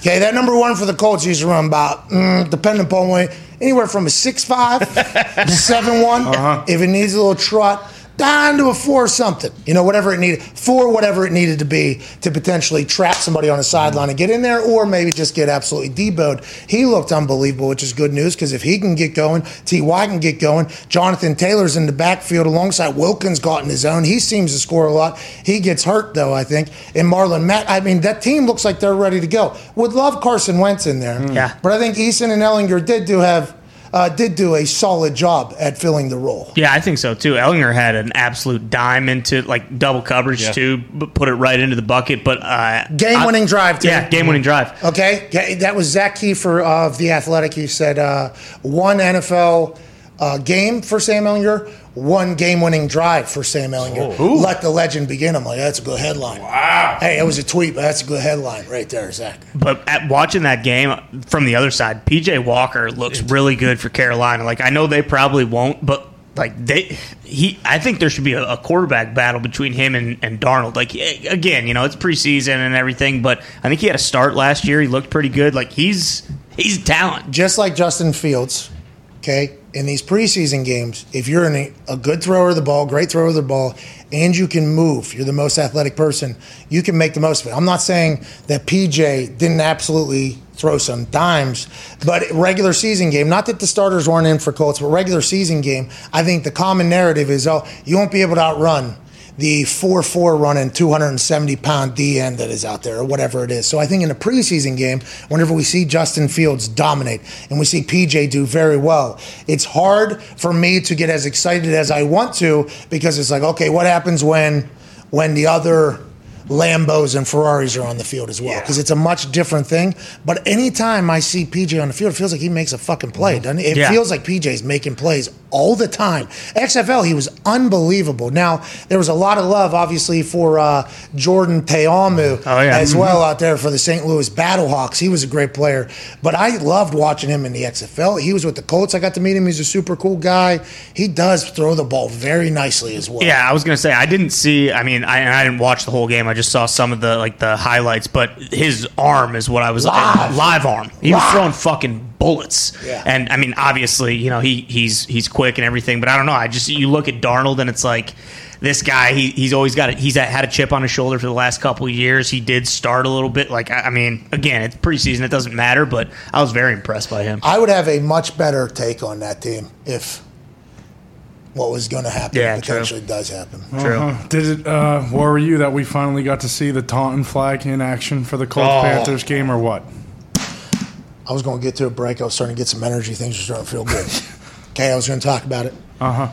Then my guy, Ben LeMay, out of the University of Charlotte, which you've heard of, obviously. Yeah. Football powerhouse. Yeah. People make they call it the NFL pipeline, the University of Charlotte. When you go to school there, you automatically assume, you know what, I'm being a fucking NFL, because that's what everybody does. Oh, yeah. This guy didn't have to basically just prove everybody wrong in his entire history, right? Not Benny LeMay. No, he didn't have to absolutely prove everybody wrong throughout his entire existence. And here in his first ever NFL game, live action, live game, getting film out now, not only for my team and the team we're playing against, but the other 30 teams that could potentially be watching. I could maybe make my entire dream come true, my family's dream come true. All the hard work throughout my entire life, whether it was driving me to practice, to go to work, the coaches that invested hours in me, everything I have done to get to this this point. I got a whole town, a community, a family, a tribe of people watching me potentially live out my dreams that we all thought was going to happen. And when I get to Rock, I get a chance to carry 8 motherfuckers that are playing for a team that is in the city that I went to college in. I carry 8 people, have the biggest moment in my football career, maybe make a team, if not with the Colts, somewhere else. Hey, that guy's got juice, let's do it. Change the entire direction in the course of my family's life. I can't be excited, though. No. Don't even think about it. Fucking dare. Are you kidding me? All that just happened and everything I just said there and more is potentially happening in that one play? Don't even fucking think it. Get your fucking ass back in the huddle. You know Barry Sanders? Hey, Barry Sanders, he'd score a touchdown and he would just hand it to the ref, and then he was gone. Why don't I? Well, Barry Sanders also won the Heisman, right? Yeah. It was also like the all-time leading scorer in this whole thing. Barry Sanders was unbelievable, worked his ass off. Let's not get crazy. And Barry Sanders had the ability to act like he had been there before because Barry Sanders, by the way, had fucking been there before. And maybe Barry Sanders, the way he goes about business isn't how everybody goes about business. Maybe there's a lot of different stories, a lot of different situations, a lot of different life events that lead to somebody acting differently than somebody that just acted, almost robotic while being one of the most exciting and electric players in the history. Got nothing but love for Barry Sanders. Let's not get crazy. But there's a lot of people tweeting, act like you've been there before. It's like, you think this motherfucker's been there before? This dude just carried 8 people and maybe changed the entire life. He can't be excited. Aren't we a game of emotion? Aren't we a game of excitement? Why is this a fucking penalty? Hey, Goodell! Hey, eating your M&Ms? Sitting on the chair, being cool. You became my commissioner. You weren't my commissioner when, hey, you dance, you're fucking out. Your sock slide, you're fucking out. We don't want anything. We want robots, no emotion. Everybody hated you then, Raj. All right? Everybody hated you. And nobody understood why you're trying to take the fun out of the game. You're doing it because you want to be able to just pluck and play. You didn't want to have players be brand names because then you could replace them easily. Okay, I understand the business side of it, but we all agreed, the tribe has spoken, that the game's better when people are excited. Some things are too much. All right, some things are way too much. There were some dances that happened that looked a little bit more like basketball, where we're all like, there's no way that can happen with a full line dance. We get it. There was some. But it added to the game. The excitement added to everything. Now taking away this and making it a point of emphasis. And I'm not saying that there should be if something egregious happens, they should penalize them. Yes, please. It's not for the good of our game, not for the good of the league, not good for fans, not good for anybody. I understand that's going to happen, but a point of emphasis means, hey, we're cracking down on this because we don't want it to happen anymore. And why are we targeting that as opposed to targeting something else I'll never understand? My commissioner, Roger Goodell, is going to get to the bottom of this if Sam Acho doesn't do it first. Yeah. Come on, Thank Sam. you, Sam. Sam Acho told me on Get Up this morning, he's still part of the Players Committee. He's going to change this thing around. I appreciate the Acho family doing that for all of us. Thank you, Sacho. Thank you, Sacho. Because the overwhelming, hey, this rule fucking stinks from everybody, do you think there is a real chance that they'll get rid of it before the season? No, that is not the way. Once something gets in there, I think it is normally at least a year. Because even if you start telling them, they have a lot of what I think we all have them. If you tell me, yeah, there's a good chance. Like if everybody's telling me to do so, there's a good chance it's like, I don't think so. Okay, I'm not fucking doing that then. All right, on my time, Yeah. on my. That's kind of how the NFL. Yeah. That's why the XFL thing didn't have to happen until. The review system didn't have to happen until blah, blah, blah.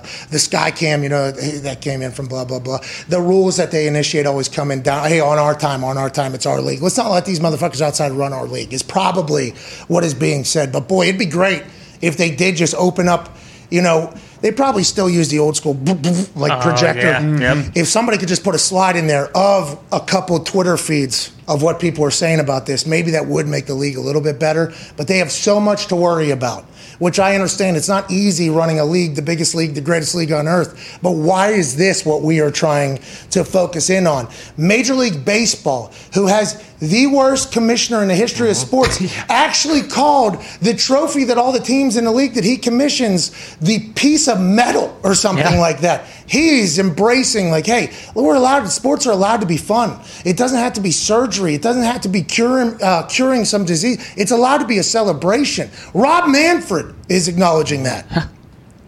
And somehow, as soon as Walt gets in there, his first act is nobody's happy on our fucking field. That whole life that just changed for Benny. LeMay. Don't want to hear about it, pal. Get your ass back into the huddle because we got a ref right here who is looking to be excited. I mean, he was ready. Oh, yeah, out quick. I mean, that's quick draw McGraw there. That son of a bitch would have killed Hamilton if they had a duel way back in the day like Aaron Burr, sir, did. That son of a bitch was quick on that. He was ready to call it. Whistle blowing. It was unbelievable. There's a lot of people. Well, you respect your opponent. Like, that's not disrespecting your opponent. Like, and you would think the refs would hate this too because it's going to make them look like complete assholes. The refs, okay, they have Even a more hard so. job. Yeah. They have a hard job, terrible job. Nobody's going to a game to cheer for the ref. The only time they get cheered for is when you fuck somebody over and it helps somebody else out. And by the way, they're going to turn on you too if you fuck them over. Yeah. There's no real, in the fact that they have just basic ass human eyes, Basic ass human eyes. Yep. Now, these are pretty cool. I got mine LASIK as well, so they're better than what they once were, like Jameis Winston. But having basic human eyes versus, we've all seen the camera of the drunks in Phoenix in the NBA and everything like that. Mm-hmm. And Roman Reigns on Friday Night SmackDown, 8 p.m. Eastern. There's an 8K camera, okay, that I don't know all the science behind it, but does that mean it's 8,000 frames per something? Is that what that means? I believe it's the pixels. Whatever the case. Basic ass can't do what these cameras can do. No. Can't slow things down to a time. So they're trying to get rid of review. It's like, well, you're setting your refs up for fucking failure because technology is continuing to grow. And that's what the whole world is seeing. Even the people in the stadium who are watching the replays, they are all seeing technology slow things down. And the ability to fix that would be smart. And they are adding that this year. But the refs know that they're up against it every time they walk out there. Yeah. Well, we're not really allowed to use anything that the rest of the world uses, but let's have a fucking good day. That's a bazillion-dollar business. We could ruin it all completely. This entire game could change because of one of us, but hey, let's fucking go out there and do it. Refs are no fun. That is not a fun job at all. But to sell, no fun allowed is being enforced by the fun police via their fun-sucking lords. That is not a good place to be in any of those things, especially when it's like, does their life not suck enough already? Can we not have some fun? Why are we getting rid of that? I don't know. That was frustrating, but thanks for bringing that up. Hey, anytime. You gotta talk about it. I mean, this is gonna probably go on for the next 6 months if I had to guess. Because the point of emphasis, it's been my problem with it the entire time. Point of emphasis means this is going to get called. Yeah. And if it doesn't get called, said ref is going to be talked to because, hey, this is a point of emphasis. We're trying to change this. It's like, why is this a point of emphasis?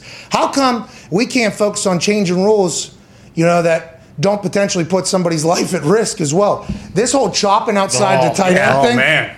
On either side is going to change football. It's going to change football completely. Now, pulling offensive linemen on a run outside, whether it's a pitch outside or whatever, who used to have to try to square up a corner and move a corner, and the corner would normally just fall and go low. They try to chop. Offensive linemen would lay on top of them. Hey, that's a good block. How you doing? Thanks for moving at 350 pounds, getting in front of this corner. You set up this team in beautiful fashion.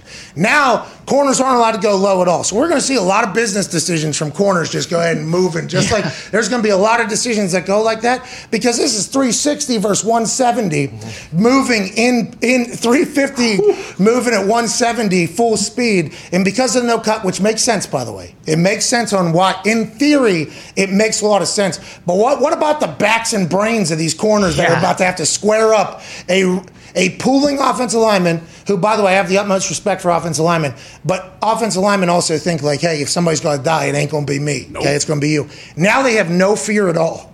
Yeah. Okay, if there's going to be some collisions. We are going to see some, or we're going to see a lot of corners making like business decisions, and people are going to attack them for it. It's like, well, what do you want them to do? You want them to square up the train. Okay, you want them to just square up their fiat right into an actual train. That's what you want them to do. There's always fallout to these rules. There's always fallout. I know they're trying to make it safer, but that one, there should be some sort of clause where it's like maybe above the thought, like maybe, you know what I mean? There's somehow, but then you can't whenever you talk about lawsuits and injuries and everything like that. It's saving O linemen's knees, but it's going to kill a defensive back.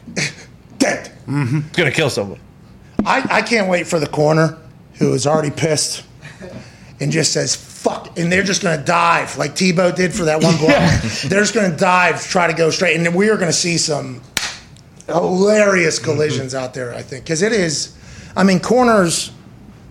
Back in the day, I think if a corner tackled, it was a big deal. Now, basically every corner is going to get in there. There is. I don't know if there's a lot of room to be somebody that's not going to make a tackle. Now, there's business decisions being made by a lot of people out there to live and see another day. And hey, my athleticism, keeping up with their best athletes, is a lot more important than me potentially throwing my shoulder into this guy when he's going to gain an extra yard as opposed to not. So there's a lot of, I think, risk management that happens in the secondary positions when it comes to things. And it used to be a big knock, like, oh, that guy won't hit anybody, that guy won't. I think everybody now will get involved in a tackle. They'll wrong arm, outside shoulder, they'll do something, because I think the way the game is now, a lot faster as opposed to just the bruisers in there. This is going to change it, though. There's going to be a lot of guys that don't look great in the corner position. There's nothing they can do about it. I was going to say, but they don't go to cornerbacks or anything like that, and just because you'd think some of those guys would be like, hey, if you do this, this is going to completely change how some of us play. You're either going to get one of us killed, or we're just dead when we're outside of the hashes here. Well, did they ask Clay Matthews? About the strike zone and how you land on quarterbacks. They should have. Did they ask, Did they ask linebackers about people coming across the middle, what you're allowed, when you're allowed to? No, they don't. I mean, remember, the Rules Committee, though, is a group of people who are supposed to be incredibly high football IQ people thinking out for the game, but while also looking out for the best interests of not only the league, but the future of the game.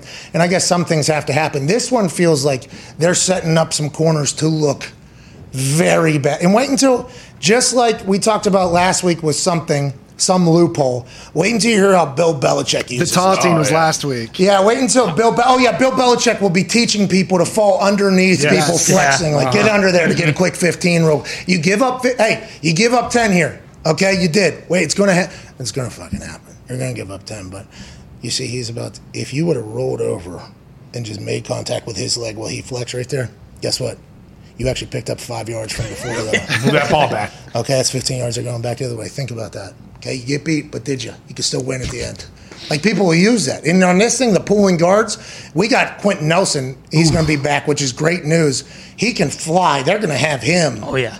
There are going to be a lot of that. Not that there isn't already, because the game is played very wide, everybody's doing that. But there's going to be a lot of moments, I think, orchestrated by offensives to kind of set up these situations. This one was they kind of did. It was the tackle on that side. He was pulling, but he didn't. It was just on that side, and he got out. They could do that all the time now. Yeah, just shift the guard to just go over one, boom, and then tackle leaves. Yep. It's whoever your most athletic guy is normally. Yeah. All right, who's the guy that can move? Ryan Kelly. Center for the Indianapolis Colts. He's incredibly. I'm so happy for him. He was 69th ranked player, NFL Top 100. Hey. Quiet, never talks to anybody. Never. Super quiet. Really cool dude. Really cool dude in the locker room. Went to Alabama. They showed a bunch of clips of Quentin Nelson mic'd up, and Ryan was sitting there.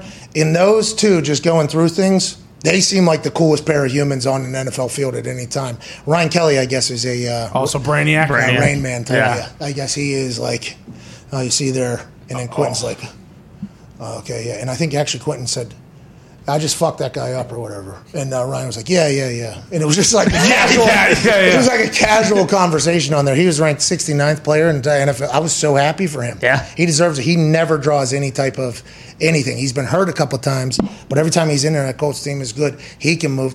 Hey, if you have everybody that can move on your line, I guess this is not a question for you, Diggs, but more so AQ and them. What if they get some double? I mean, yeah. What if if you have that especially with the two running backs, if you have Marlon Mack and Jonathan Taylor in your backfield, can you just pick? Do people ever? I don't know. I mean, there's always people that fake for screens and shit like that. But if you got 4 guys that can move on your offensive line, especially now with these rules, I mean, it is. That rule is going to be a big deal. Yeah. That's why the Steelers' O-line was great for a while, because Pouncey and DeCastro were athletic as fuck, and they were just moving them all over the place. It's so much fun when you get those big boys fucking turning a corner or whatever. That video that has now been, I guess, outed as edited. When Quentin Nelson was pulling and and then he just blows a guy up. I guess he was not yelling that entire time. And watching the Ryan Kelly, I don't think Quentin Nelson is yelling much, by the way. It sounds like he's just like a super... Just eating people's lunches sounds throughout like the entire game. Yeah, it seems like he's like a real actual like, oh, okay, yeah, I see that. Like pretty calculated. And then he gets out there and it's just like, everybody kind of dies. But that edit of that video of him yelling and then hitting somebody, the internet loved it. Yeah, because that was that's awesome. That's everything you want. And I think... I'm not sure how happy Quentin was. But he's like, I'm not like that. Yeah, he was pretty pissed. he was pretty pissed with it. He was not happy about it. Oh, man, it's great that the NFL is back.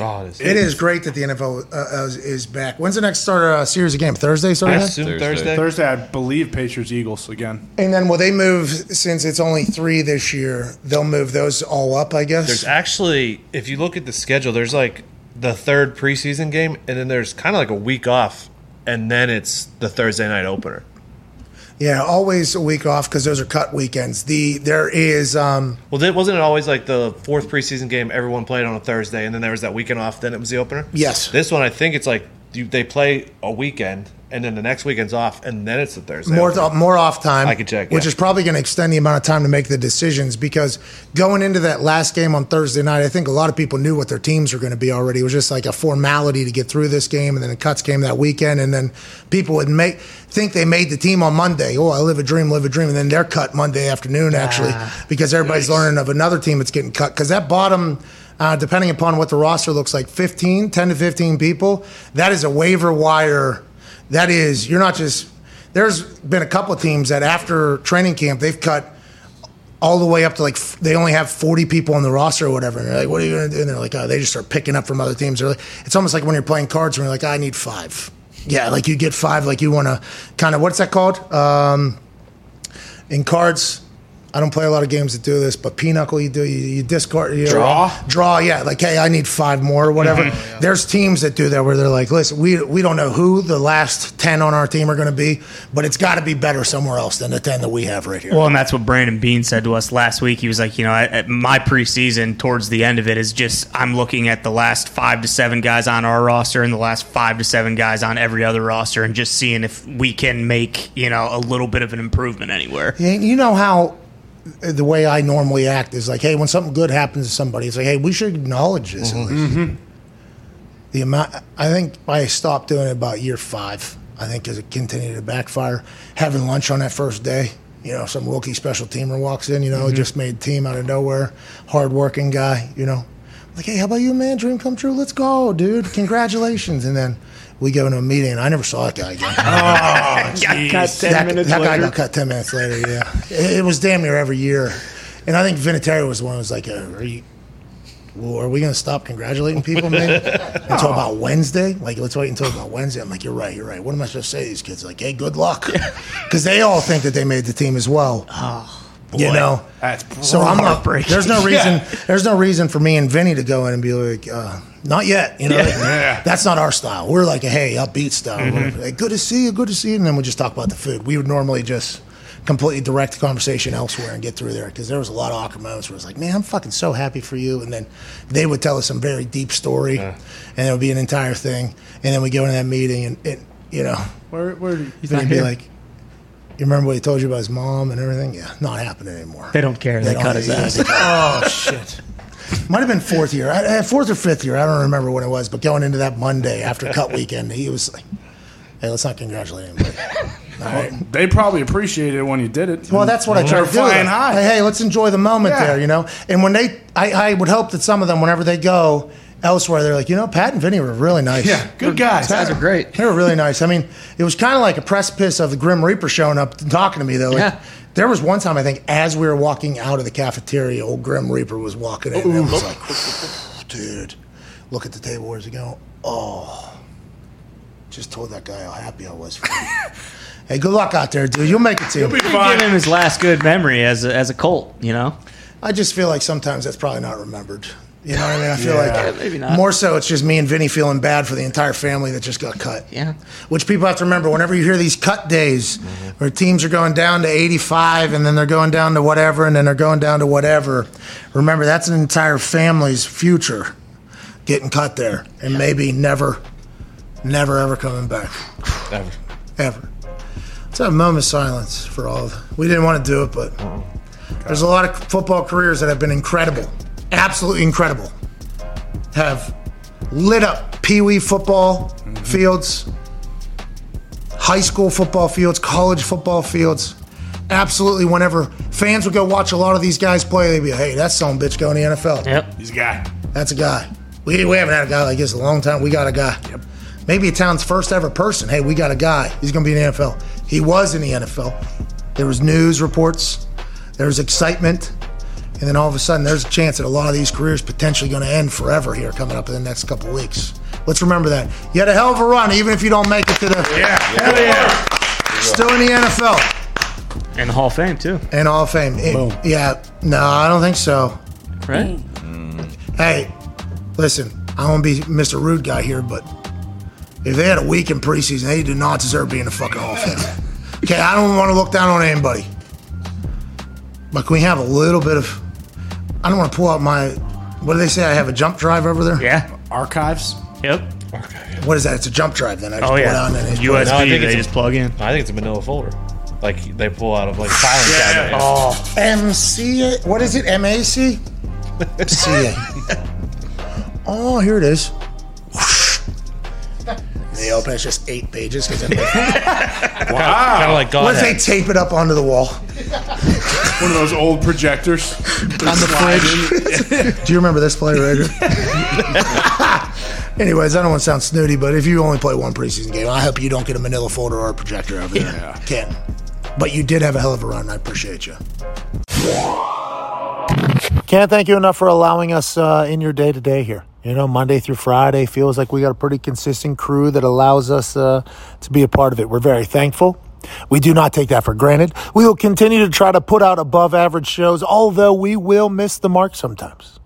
If you enjoyed today's show, please be a friend, tell a friend. If not, just act like it never happened. #AndThePod Squad. I love yins so much.